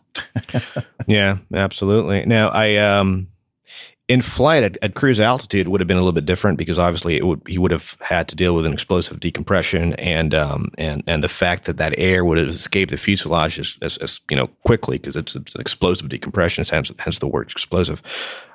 It would have very likely compromised the structural integrity of the fuselage a lot more. Obviously, he was just about coming to land, and so plane was depressurized, no delta P, none of that stuff. So. From that point of view, the fuselage held quite nicely. But then again, I mean, it's no minor event, and I think he handled it beautifully. I'm happy for the other guy as well. I mean, the fact that he had that parachute, he was able to walk away and get to fly another day. It's going to be interesting to see what happens from it's because I'm sure there's going to be an investigation and. There's liability and insurance and all that stuff. It's gonna be interesting to see how the whole thing shakes out. But I tell you, I mean, every time I have nothing against GA or anything like because we all started in GA. But you start, and I'm telling you, I'm talking from what I've experienced in the last year or so, flying out of Southern California, where you have a high concentration of GA, aircraft around the airports where you fly in and out of all. I mean, I had an RA event, a resolution advisory event, a month or so ago, taken off out of I think it was Riverside, and basically you have a device on aircraft. It's called a transponder, right? So they're constantly talking to each other, and so. Each airplane is in a bubble of certain dimensions, right? And when those bubbles kind of touch, the transponder of one airplane talks to the transponder in the other airplane, and they figure out how to resolve that conflict, telling one airplane to either climb or descend, and then the other airplane to do the same, right? So it only works vertically. There's no lateral escape maneuvers. Can you, if you're looking out the window, can you see the bubble? Sorry. The humidity's got to be just right. Okay. And so what you're supposed to do is you're just supposed to, obviously try to look out the window and see if you can find the guy. But the way to fly this particular maneuver is you disconnect autopilot, disconnect auto throttle, and just basically follow the commands from the resolution advisory. So you're going to have there's different iterations of the system, but the idea basically is to fly away from the red and into the green, So that should keep you. It will keep you away and safe from the other traffic until the conflict is resolved, and then you're able to go back to your cleared altitude or whatever it is. But then again, it's what I'm talking about. The high level of traffic in Southern California is something that it's a little, it's worrying sometimes because I'm like, well, whenever I go flying in the morning, I'm like, oh, it's sunny and it's a Sunday. Yeah, I have to, have my head on a swivel out there. But it's like, it's worse on the weekends. But even during the week, it's pretty crazy with GA traffic out there. Oh, yeah.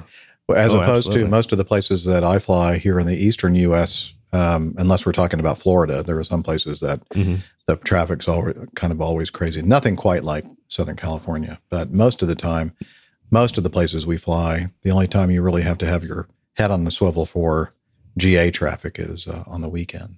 Or some kind of, and it's interesting. Precisely, and it's interesting down here in Southern California because, and one of the things that kind of works against you is the fact that a lot of these places in Southern California are surrounded by high terrain. So your departure procedures have certain altitudes that you have to meet, and certain climb gradients that you have to comply with, which means that the airplane has to have a certain climb rate to make that restriction. Problem is that if you have another airplane flying over top of you, right? The other airplane's transponder only interprets; it can only read or I guess detect your climb rate, and it thinks that at that climb rate you're gonna create a conflict between the two. So all of a sudden you find yourself having to fly an escape maneuver. because your climb rate is too high, but it needs to be that high for you to make that level of restriction. So it's a handful. It really is a handful. That's why I'm a big proponent of manual flying, but not in Southern California. When you're taking off, you want to put the autopilot on, and you want to have you want to have big picture type stuff going on. That's a good mitigation technique to trap errors. Yeah. How did I do with all the terms? Like all the buzzwords. Okay, excellent. Did you know, by the way, that the guy that was following the Cirrus in that particular pattern, Cessna 251, it was his first solo? I saw that. And that's amazing. And did you see the so when they do the solo thing, and then they cut the back of the T-shirt, and then they do the drawing and all that. He drew the midair traffic to follow, and then has the airplane with the parachute. That's funny. Anyway, so he'll never. Well, you never. Most of us never forget our first solo. I may have, but he'll definitely not forget his. No, you can't forget that. I can't even remember what my name is. So anyway, let's see. So excellent. Well, so glad to have you on part 2, Rick, and Miami Rick, not Nick. Okay. I think I have that all sorted out in my brain. And now we'll head over to some feedback. And I don't think we even played this feedback theme in the last show, so we're going to do it right now.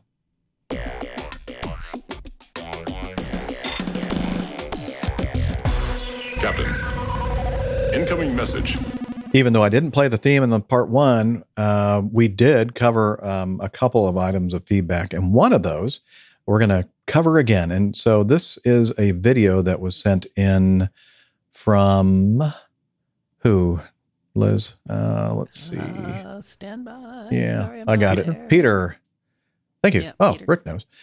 Peter sent this in, and it's a video, and it involves 2 airplanes, one of which Miami Rick is very familiar with, and the other Captain Nick very familiar with. And so without further ado, let me just play this video. No need to have all that racket going on. We're looking at the right wing again of a 747, and we're looking out the window down a little bit lower, and all of a sudden there's an airplane in Virgin Atlantic livery. Flying backwards, apparently. Flying backwards. And the chemtrail switches on all 4 engines are going strong. And so the 747 appears to be passing this thing like it's not even moving, I guess you could say. Yeah, sort of. It's a pretty airplane, though, you have to say. That A340 it 600. Is. I like the beautiful jet. I like the big engines. Yeah.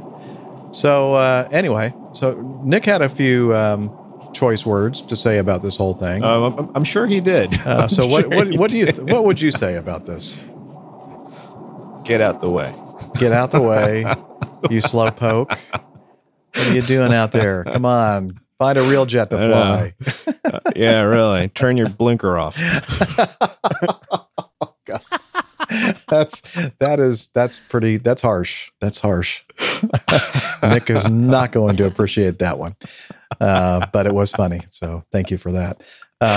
He made up a story that he said he had done some research about this and that, and about the 747, and the reason why it was flying so fast, and the reason the A340 was flying so slow was because of some 767 ahead. I'm thinking, wait a minute.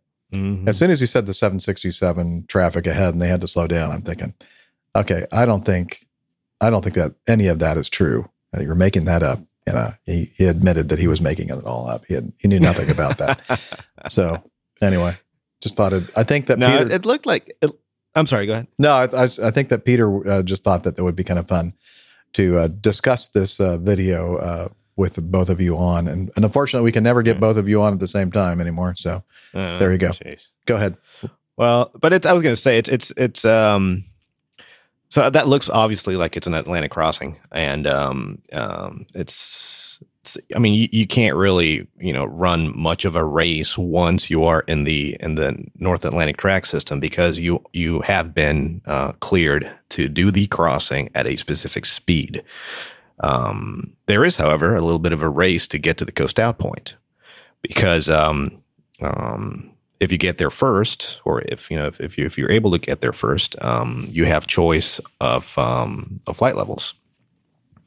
And so that's what we used to do. I remember whenever I was going to do a flight across the Atlantic going to Europe, I'd take off, and as soon as we got across 10,000 feet, I'd go straight to 350 knots indicated.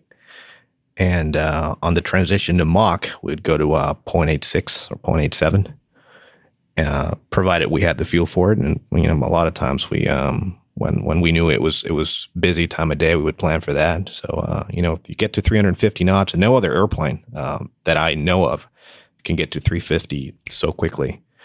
And then obviously once you get to the mid-20s, mid to high 20s, you transition to Mach speed, 0.87 Mach, it's 87% of the speed of sound, and nobody can touch that.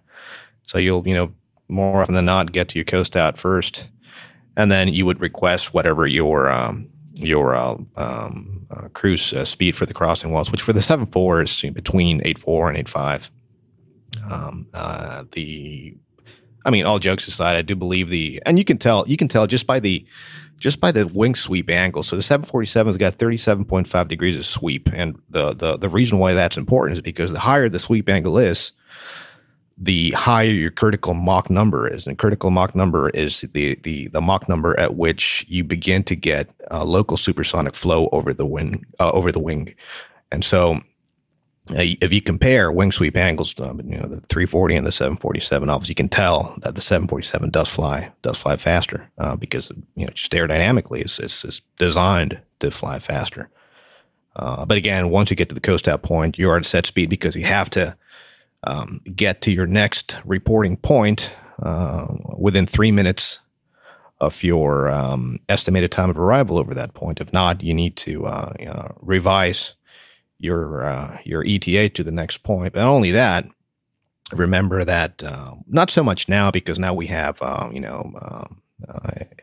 ADSC and CPDLC and all these systems. But back in the day, obviously Atlantic and those types of flights were obviously outside of radar coverage. So the only way ATC had of knowing that you had a proper separation between aircraft was by these time intervals between reporting position to position. And so that's the idea behind that now.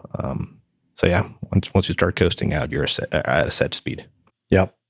I can kind of envision a time, probably not in the too far future, that with the satellite coverage and technology that we have, that we're going to get to a point where it's almost going to be like flying out in the middle of the ocean somewhere is going to be just like flying over a continent, and radar coverage and all that kind of stuff. Or not radar, absolutely, but radar-like coverage. Yeah, and even so, as of January the 20th of last year, CPDLC, which is Controller Pilot Direct Link Communications, which is a permanent, constant communication link between pilot and controller, is now required equipment to cross the Atlantic between 290 and 410, which is basically RVSM airspace, so reduced vertical separation minimum airspace.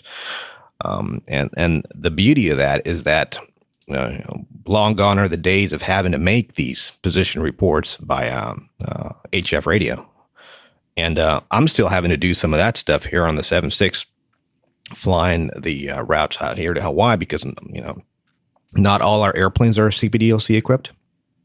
And so the cool thing about that is when you're flying an airplane, CPDLC airplane, you are going to contact if you're going across the Atlantic eastbound, you're going to contact Gander. You're going to tell them via HF, or no, not really HF, not at first. You contact them via VHF. You give them your estimate to the coast out point.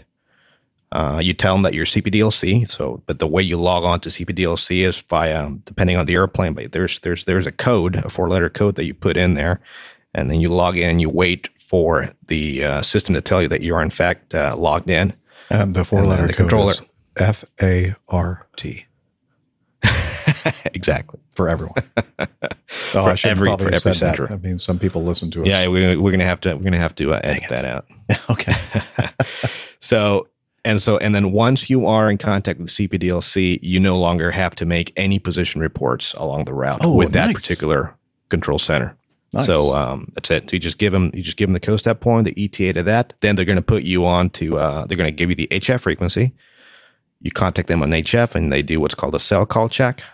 Every airplane has a four-letter code now, and it's kind of like it's the same code, and it's basically like the phone number to the airplane, to your particular airplane. And so ATC contacts you on that, and then this alarm goes off, just basically letting you know that ATC is contacting you. So you make sure that link is working fine, and then from that point on, you never talk to ATC again, and that's great, So, right, like who wants to talk to those guys? Like those guys at opposing bases or whatever. Hall Boxes says to the 747 pilots here, do you honk as you overtake other traffic? I actually, you know what? Funny, I actually used to do that, and you can do that on airplanes. That we do have a horn on airplanes, believe it or not, and I'm serious. We have a little button on depending on the airplane, ours and Boeing's on the overhead panel, where you call the engineer or the mechanic downstairs. Call, it says on ours. Exactly. Yeah. Yep.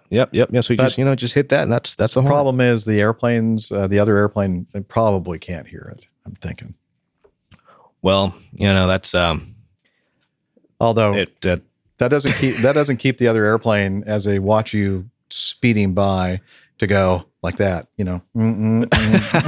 Exactly.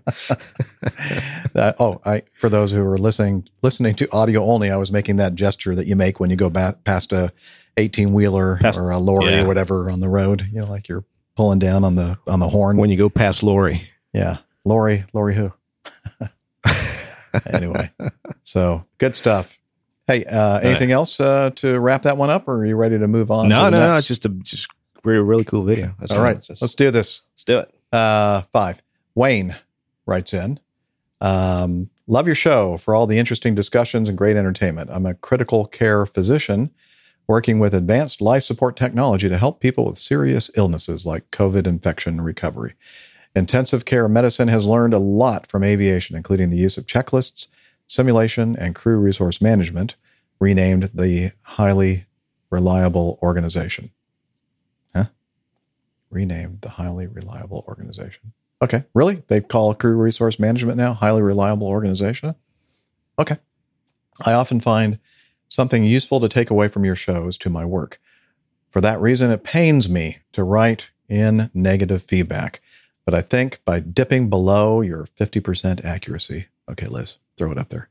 In the case of the Qantas first officer, you may have caused your listeners some harm. We don't want to cause our listeners harm here. Nope. None of us know the whole story about the Qantas first officer suing her airline. That's true. For PTSD after an engine failure. It may well turn out to be completely frivolous. However, you all jumped rather mercilessly on the idea that for her to develop PTSD, she must be mentally weak and not cut out to fly. And I still stand by that. No, I'm just kidding. Oh, me too. That line of thinking is an unfortunate and sad false narrative. Every one of us carries risk of developing PTSD or abnormal stress response to unexpected events in life and work, no matter our level of training or mental toughness. Our ability to move on from stressful events really depends on the level of support we receive. What if it turns out that the captain on the flight belittled her for his mistake or poor handling of the engine failure? What if she went to her company asking for counseling or extra simulation training to help her move on constructively, and they just told her to suck it up? What if the airline did send the pilots up in the plane knowing there was some shoddy maintenance on the engine? I really highly doubt that. All of these factors would predispose her to having long-lasting difficulty getting back to work in a productive way. This appears to be one area where the aviators can learn from medicine.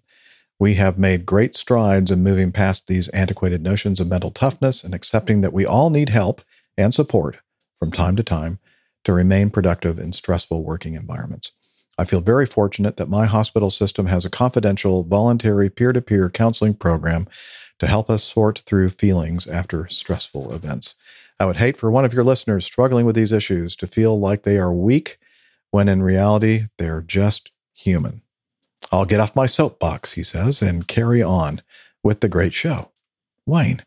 Well, Wayne, thank you very much for your feedback regarding that. Now, I'm not sure, and I do remember when we first talked about this on episode 465, we did get some really good feedback, audio. Was it audio feedback? I think it was. Liz? It was. Yes, it was. Yeah. Yes, sir. From Tea Kettle 15. 15. On show number 467. He was telling us about the CIRP, the CIRP program, Critical Incident Response Programs, sometimes called other things at other airlines. And it's set up specifically to deal with these kind of issues and support someone who may be having issues with PTSD or whatever after a traumatic event. And so we took that in stride and thought, yeah, Mel, maybe we just kind of jumped to conclusion and we're a little harsh with our original assessment of the Qantas first officer. But anyway, so we just to kind of, maybe you haven't made it to that episode yet. I know it takes quite an investment in time to listen to an entire show, but we did talk about that, and we were very thankful for Tea Kettle 15 to take the time to do that. So, and we appreciate the fact that you took the time to write this very well-crafted piece of feedback. So, yeah, now we've added a little bit more, I guess, to our understanding of this event. But I would really like to find out, how that thing progresses, the lawsuit and everything else, and what the outcome is, and hopefully, nothing but great wishes for the first officer in this particular event. Rick, do you have anything to add? Well, no, it's just going back through here and seeing that he was saying, well, what if it turns out the captain on the flight belittled her for a mistake or poor handling of the engine failure? Well, let's talk about that a little bit. Mm-hmm. When you have an engine failure in real life, you have no time to belittle anybody.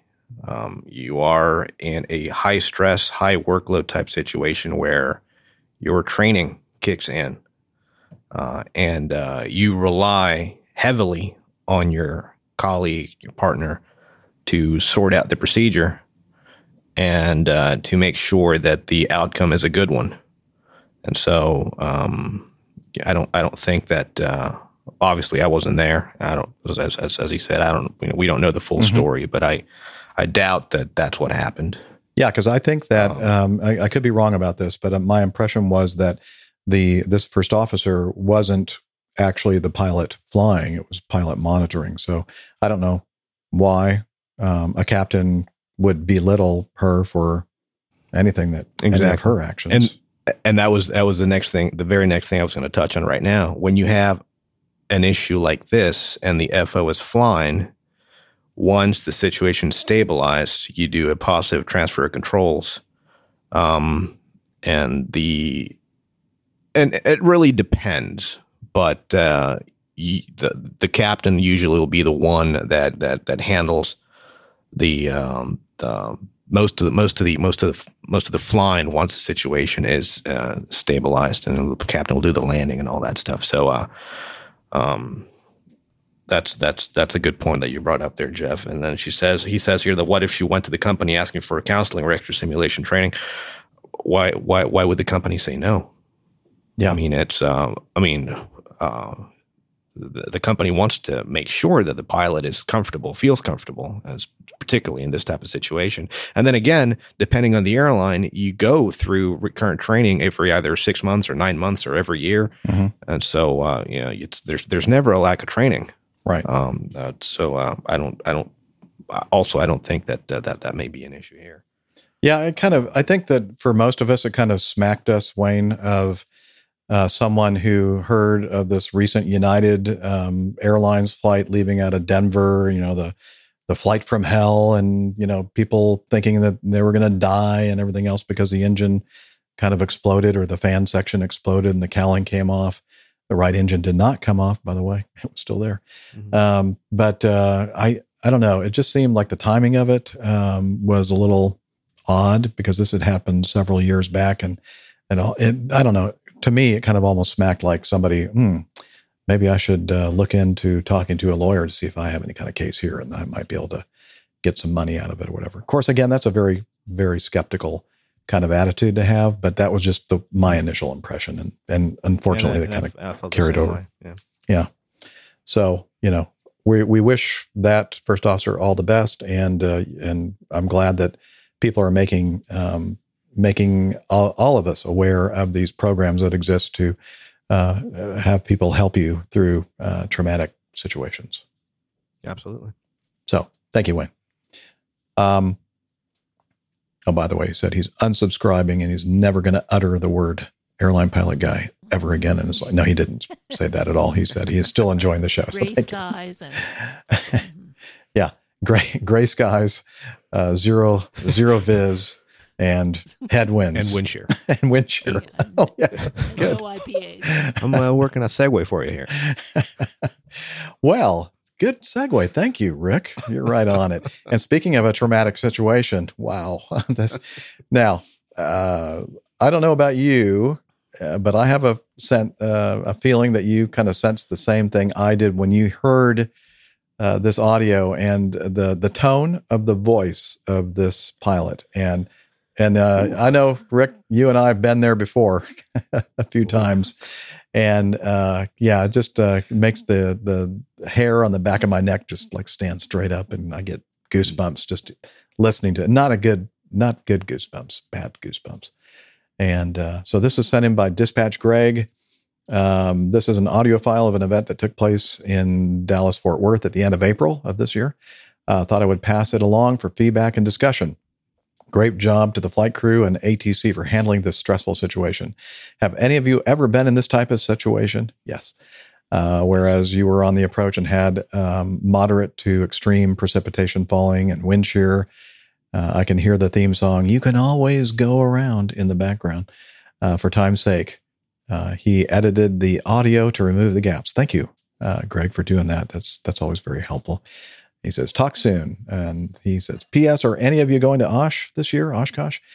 I might. I have the time off. I'm not sure yet if I'm going to be going or not. I'm not sure about Rick, if he has any inkling about whether he wants to head up there for any of that time frame. I would love to. End of July. It's been 6 years.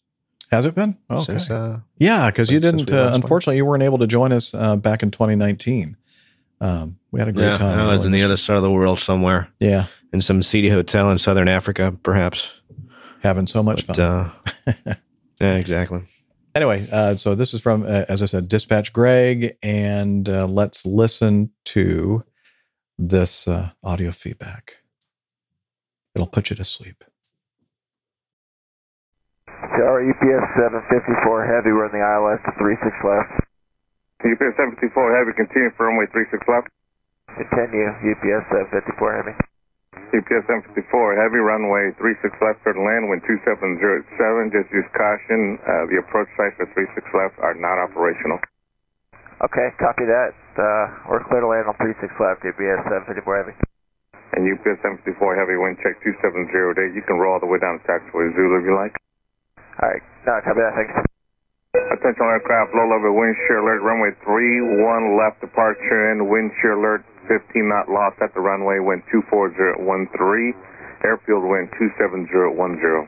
UPS going around. UPS 754 Heavy, roger, turn left heading 340, climb maintain 3000, stay with me when able. 340 and 3000, UPS 754 Heavy. Flying straight out wind shear. UPS 754 Heavy, I'm sorry, say that again, sir. Flying straight ahead, wind shear. UPS 754 Heavy, no problem, just let me know when you're out of it. You continue and you do what you need to do. We need higher. UPS 754 Heavy, can you go ahead and do that turn, or if you can't, just let me know. Negative. Roger that, let me know when you're out of it. We need a left turn now. Turn left now, UPS 754 Heavy, what heading do you need? 180. 180. Left turn heading 180. Is that correct? Affirmative. Roger. We need higher. We're climbing. We need higher. How high do you need to go? 8,000. 8,000, show it. UPS 754 Heavy, you can just stay with me, 180 in the heading, 8,000 in the altitude. Let me know when you're out of it. All right, 180 heading and 8,000. We're out of the wind shear now, but it's rough as hell. No problem. Just let me know when you're able to change frequency. Stay with me for now. Roger with you. And UPS 754 Heavy, just west of you and south of you, I got some extreme precip, and you're about to go into it right now. Well, actually, just to the east of it right now. All right, copy. And UPS 754 Heavy, can you do the frequency change now? Yeah. Okay, that's going to be 135.97. 135.97. 3597. We need a left 120. And say again the frequency. 135.97. I'll let them know your heading request. Thank you. All right. Just another nice, easy, fun day flying around Dallas-Fort Worth International Airport at night, dark, and full of thunderstorms. Oh, yes. I tell you, those Texas storms, man.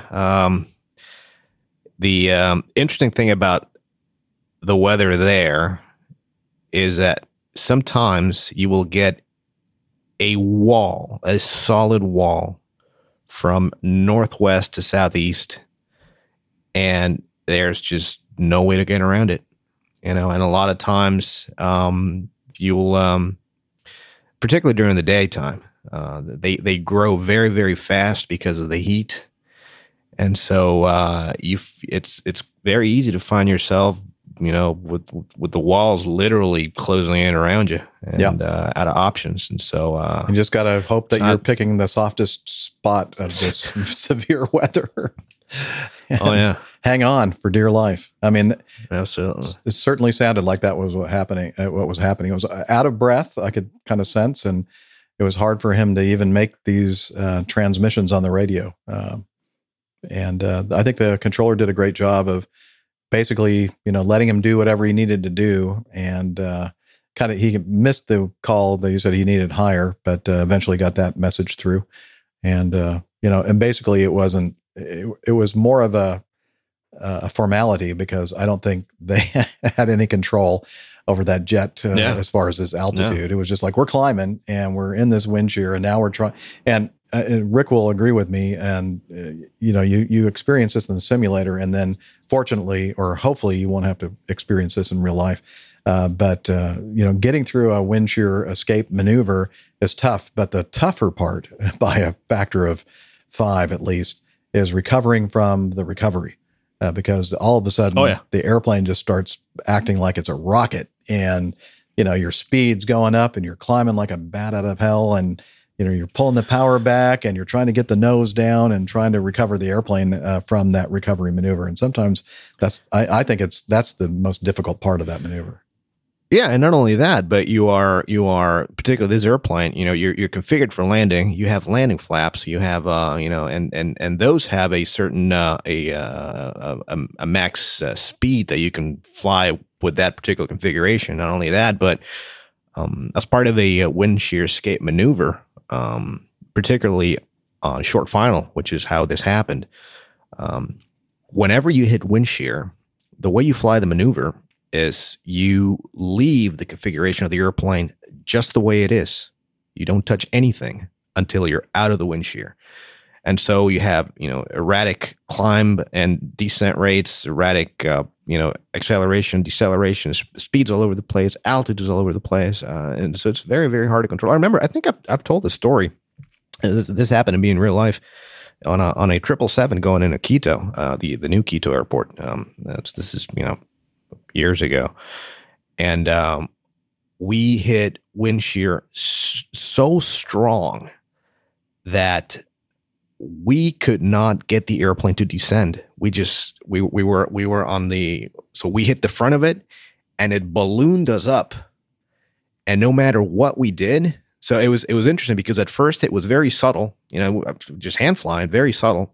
You have your standard, I don't know, 900 feet a minute descent based on your speed. It's a little higher rate of descent in Quito because of the higher true airspeed and the altitude, the density altitude, and all that. And so the rate of descent starts to decrease and decrease and decrease. Obviously, your glide slope starts going away from you. And then no matter what we did, we just couldn't stay on glide. And then we recognized it and saying, when we saw the wind vector arrow on the navigation display changing, it was like, oh, I know what this is. Mm-hmm. So before we hit the brunt of it, we hit go around, and we started to climb and climb and climb and climb. And when you hit go around once, at least on the 777, the first hit of the go-around button will give you 2,000 feet a minute initial go-around climb rate. And so that's all we needed, because that's all we didn't actually get a wind shear alert as of yet. So the airplane pitches for 2,000 feet a minute, but the airplane was climbing at 3,000, 4,000, 5,000 feet a minute. And then we actually hit the proper wind shear, and the airplane went wind shear ahead, and it just everything started shaking. And so we hit it again. And I tell you, it was, I've never felt the airplane climb the way that it did at the attitude that it was climbing at. Mm-hmm. So we didn't have our nose at a go around attitude. We're I'm not going to say we were level, but you're not at 20 degrees nose up like you would otherwise would be on a go on a to get that kind of a climb rate. Yeah, you'd have to exactly. Be like it was like we were riding an elevator up. It was just it was like crazy. Holy crap! Just hope we don't get the down part of this elevator anytime soon. But I guess you ended up going through the down part on the initial part of it, right? Yeah. And it was that's scary stuff. I tell you. Yeah. I mean, you can't see the instruments. I mean, the fact that the guy was able to do a frequency change, because everything is shaking so hard that you can't see your radio panel. You can't see numbers. You can't see instruments. You can't see any. I mean, all you can do really is hold attitude and just hold on for dear life and wait for it to be over. So just hope that you can keep it upright, and going down. Wow. And that tells you how tough these things are built, because man, oh man, these things are built tough. They are a lot. They can handle a lot more than any of us would feel comfortable with.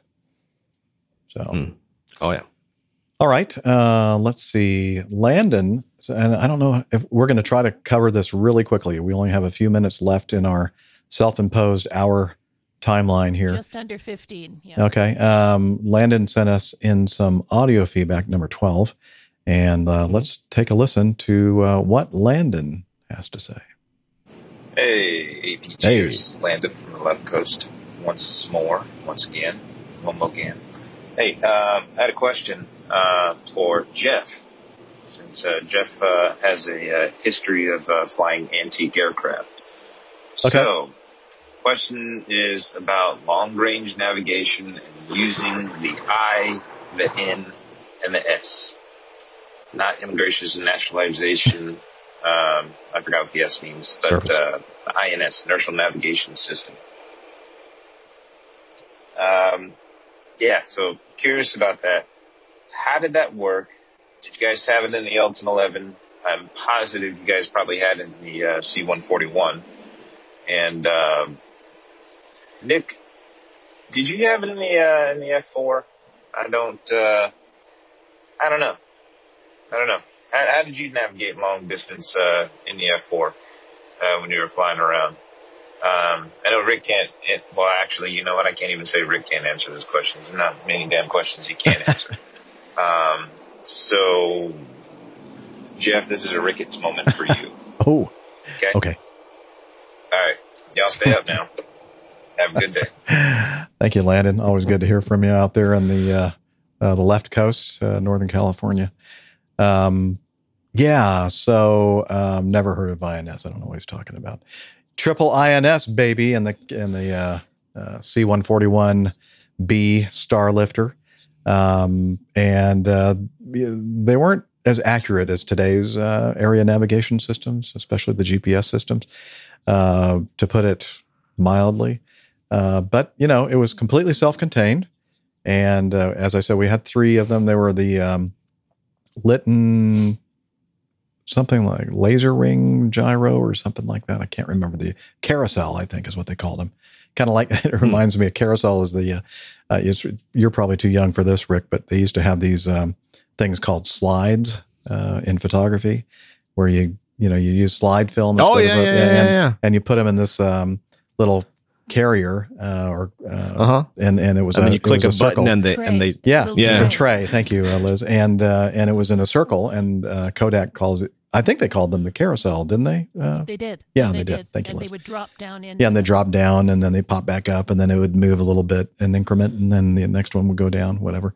But Litton Industries with their inertial navigation systems called them carousels for some reason. I know it probably had something to do with the architecture of this device, but basically a self-contained, a bunch of very expensive, sophisticated gyros that once they spun up, you basically told this device that this is where we are on the Earth. And from that point on, just by using its gyros, internal gyros, could, with pretty okay accuracy. I mean, if you weren't going very far, they were pretty accurate. If you're going, 10, 12. Hall says it was the Delco carousel. Delco carousel. No, not on my airplane. Is that supposed to be a joke? Delco? I don't know. Ronco. It was Ronco, I think. Yes, whispering on air. It was Litton carousel. I don't think it was a Delco, but I could be wrong. Anyway, whatever. Doesn't matter. So these things, we had 3 of them. And if you go for 10, 12, 14-hour flights, after that long of just using this inertial platform without any way for this thing to update itself, it didn't, I don't believe it used any ground-based navigational aids, or maybe it did when you had them available, and overseas you didn't have them. So it just relied upon its own internal gyroscopic means of determining its position. But we'd always keep track. Every time we do a position report, we would keep track of where each one of the inertial navigation systems thought it was, each one of the platforms, and we kind of keep track of that. And sometimes we'd notice that there was a trend toward one of them, like not being the same as the other 2. And so after a while, you finally go, okay, that third one, or whichever one it was that was kind of going off the road, we just kind of ignore that one. Yeah. And, right. But we do that. We do that to this day, actually. Oh, do you? And, yeah, absolutely. So, I've never personally flown with an inertial navigation system. All the airplanes that I've ever flown are equipped with inertial reference systems, which are a lot more accurate, but you still have, triple IRSs, IRUs, inertial reference units. The 3 IRUs make up the inertial reference system, and part of the COSTAP procedure is to look at the accuracy of each one. And so, but that's exactly what you were saying there. They're very, very accurate as long as they're able to fix their position based on either 2 DMEs, a radial and a DME, or 2 radials, or a localizer and a DME. So anything that'll fix that position in space will kind of reset it and keep it from drifting. And interestingly enough, airplanes that are not GPS equipped are not able to update the position of the IRSs, and which is why once you coast out and you are, 250 miles away from land, usually when you lose VHF coverage from VORs and this sort, the system will tell you that the IRSs are now in nav only, letting you know that the IRSs are not updating their position anymore, and then what you have is basically what you got. And the interesting thing about this is that I'm talking, 10, 15 years ago when I was flying 767s in South America, we had a procedure where you were not allowed to intercept a final approach procedure off of lateral navigation or LNAV, just basically by following that magenta line, because you would get, after a long period of the IRSs not being updated, you would get what's called a map shift, which means that the the line that you're supposed to follow is not where it should be because it's drifted over time because of that inaccuracy. And so you could find yourself in a position where you could, lose your, I guess, safety margin with regards to the terrain around you, particularly in South America. So the way to go was we used to fly in head and select, just like an old school airplane, in head and select, and just basically radials to intercept the final course to the runway. And it was interesting because you would see the magenta line, a couple of miles to the left or to the right. So, yeah. We had on the inertial reference system, which is a little bit sort of like an inertial navigation system, but different. On the Mad Dogs, the earlier ones, before we got them better platforms. One of the, a lot of the older 88s had AHRS, Attitude Heading Reference System, and those things were notoriously not accurate at all, and they'd crash, and then you had to reset the whole on the ground. Thankfully didn't crash too much in flight, but the map shift was, anytime you got map shift, it was because of the old AHRS kind of inertial system. And you can see it on the ground. You can see the map shift. I mean, you can see the so you'll remember that your ground speed, anytime you get any kind of ground speed reading, it's inertial ground speed. And so, oftentimes after, 30, 45 minutes to an hour after you've initially aligned at the IRSs, you'll start to see a ground speed reading of one or two knots. And then you're like, wait, I don't think we're by moving. the time, we're not moving. I think I got the brakes set, right? It's not windy out. So, and you'll start to see the position of the runway change in relationship to the airplane symbol. And so to get rid of that, there was two ways of doing that. The first one is by doing what's called a quick align, which basically you put the three selectors on the align detent, and then you re-enter the position of where you are. Based on the chart or whatever the approved method is, or once you go and line up on the runway, the second you at least this is on the 767, 757. Same thing the second on the Mad Dog too. Same thing. Yeah, you select takeoff thrust, and that'll reset the position to the beginning of the runway. Which is why it's important to make sure that on your takeoff reference page, you let the system know whether you're going to be taking off from the beginning of the runway, or if it's an intersection takeoff, what your displacement is going to be, so that position picture is accurate once you select takeoff. As accurate as you can make it. Yeah.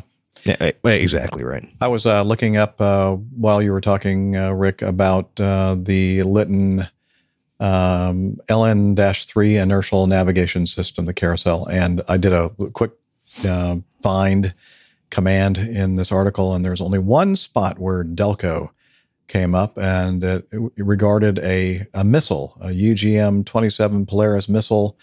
Was equipped with an MIT-developed inertial system, which later evolved to the Delco-produced IMU of the Apollo PGNCS. Yep. That's right. PGNCS. MIT did the PGNCS. What's it? PGMCS? The Apollo Primary Guidance, Navigation, and Control System. Why didn't I think of that? I know. It should have been the tip of the tongue. So, hope that answers our listener's question. Who was it that asked again? Landon. How could I forget? And we can't answer the F4 question. I don't know if they had INSs or not, but I do believe they had. And the reason why I do believe they have them is because I remember reading about inertial platforms tumbling on airplanes that are catapulted off aircraft carrier decks. So that tended to be an issue there. Well, now that I'm thinking about it, I'm thinking that the LN-12A/B series are an evolution of the LN-3 and are used on F4C, the F4D, F4E, and RF4C aircraft. There you go. So yes, I guess it did. So you did know that? Yeah, I do. I don't know why I didn't. Right at the tip of your. It was it was on the tip of my tongue, and I just it was one of those things where now I remember. You know what, Jeff? Anyway, Today you are this guy. What? No, I'm not. I'm nowhere near deserving of crickets. No, I'm more this guy, Liz. That's me. Squirrel. Anyway, that's going to, or yeah, that's where I feel like my life right there, just running around one of those hamster wheels. Okay.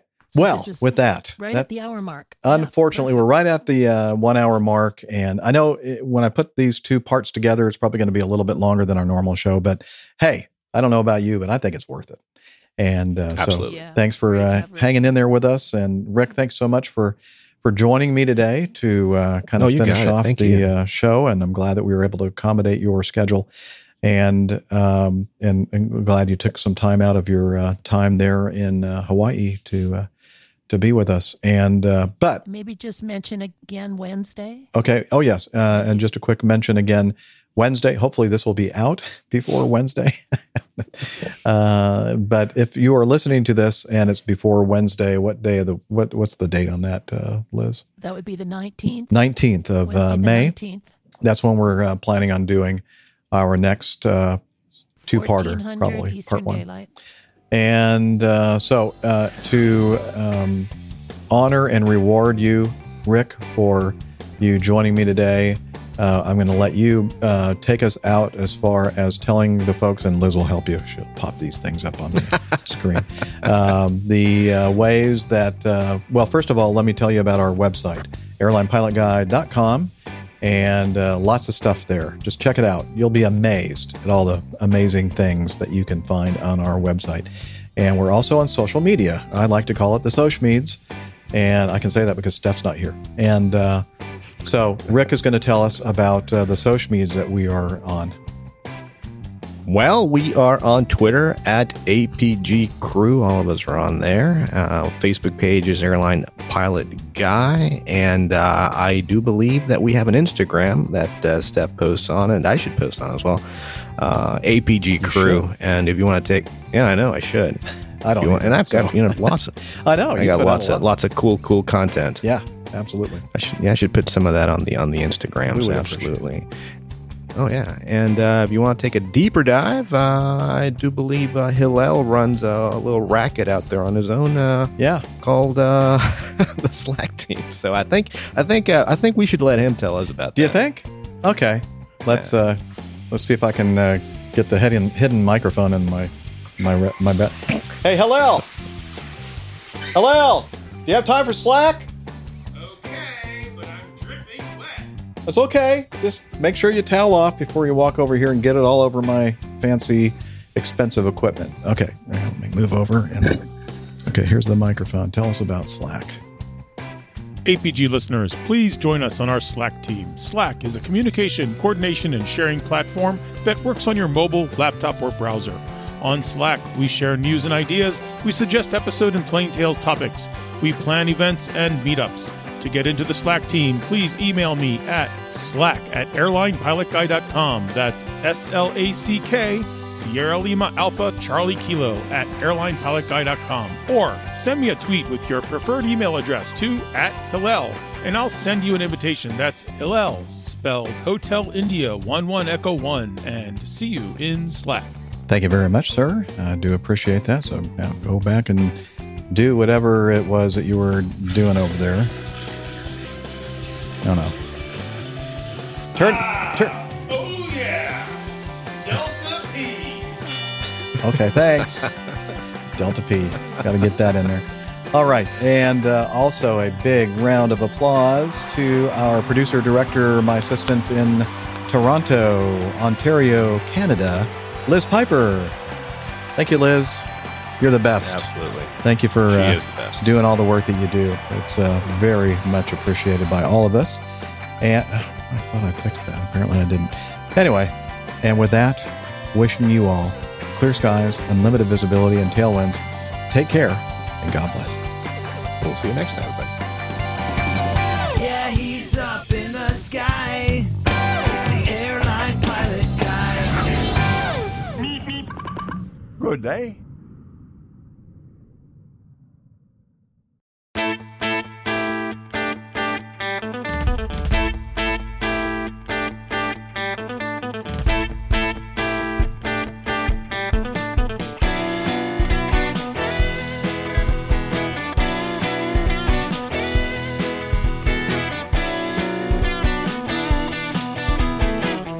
I used to be such a good pilot till I started APG. I opened doors for little old ladies, I helped them to their seats. Airline pilot guy, I fly America. Oh, airline pilot guy, he can land in heavy fog. I got no friends cause I'm always flying, I just don't have the time. But I can land this old plane, I can land it just fine. Airline pilot guy, I fly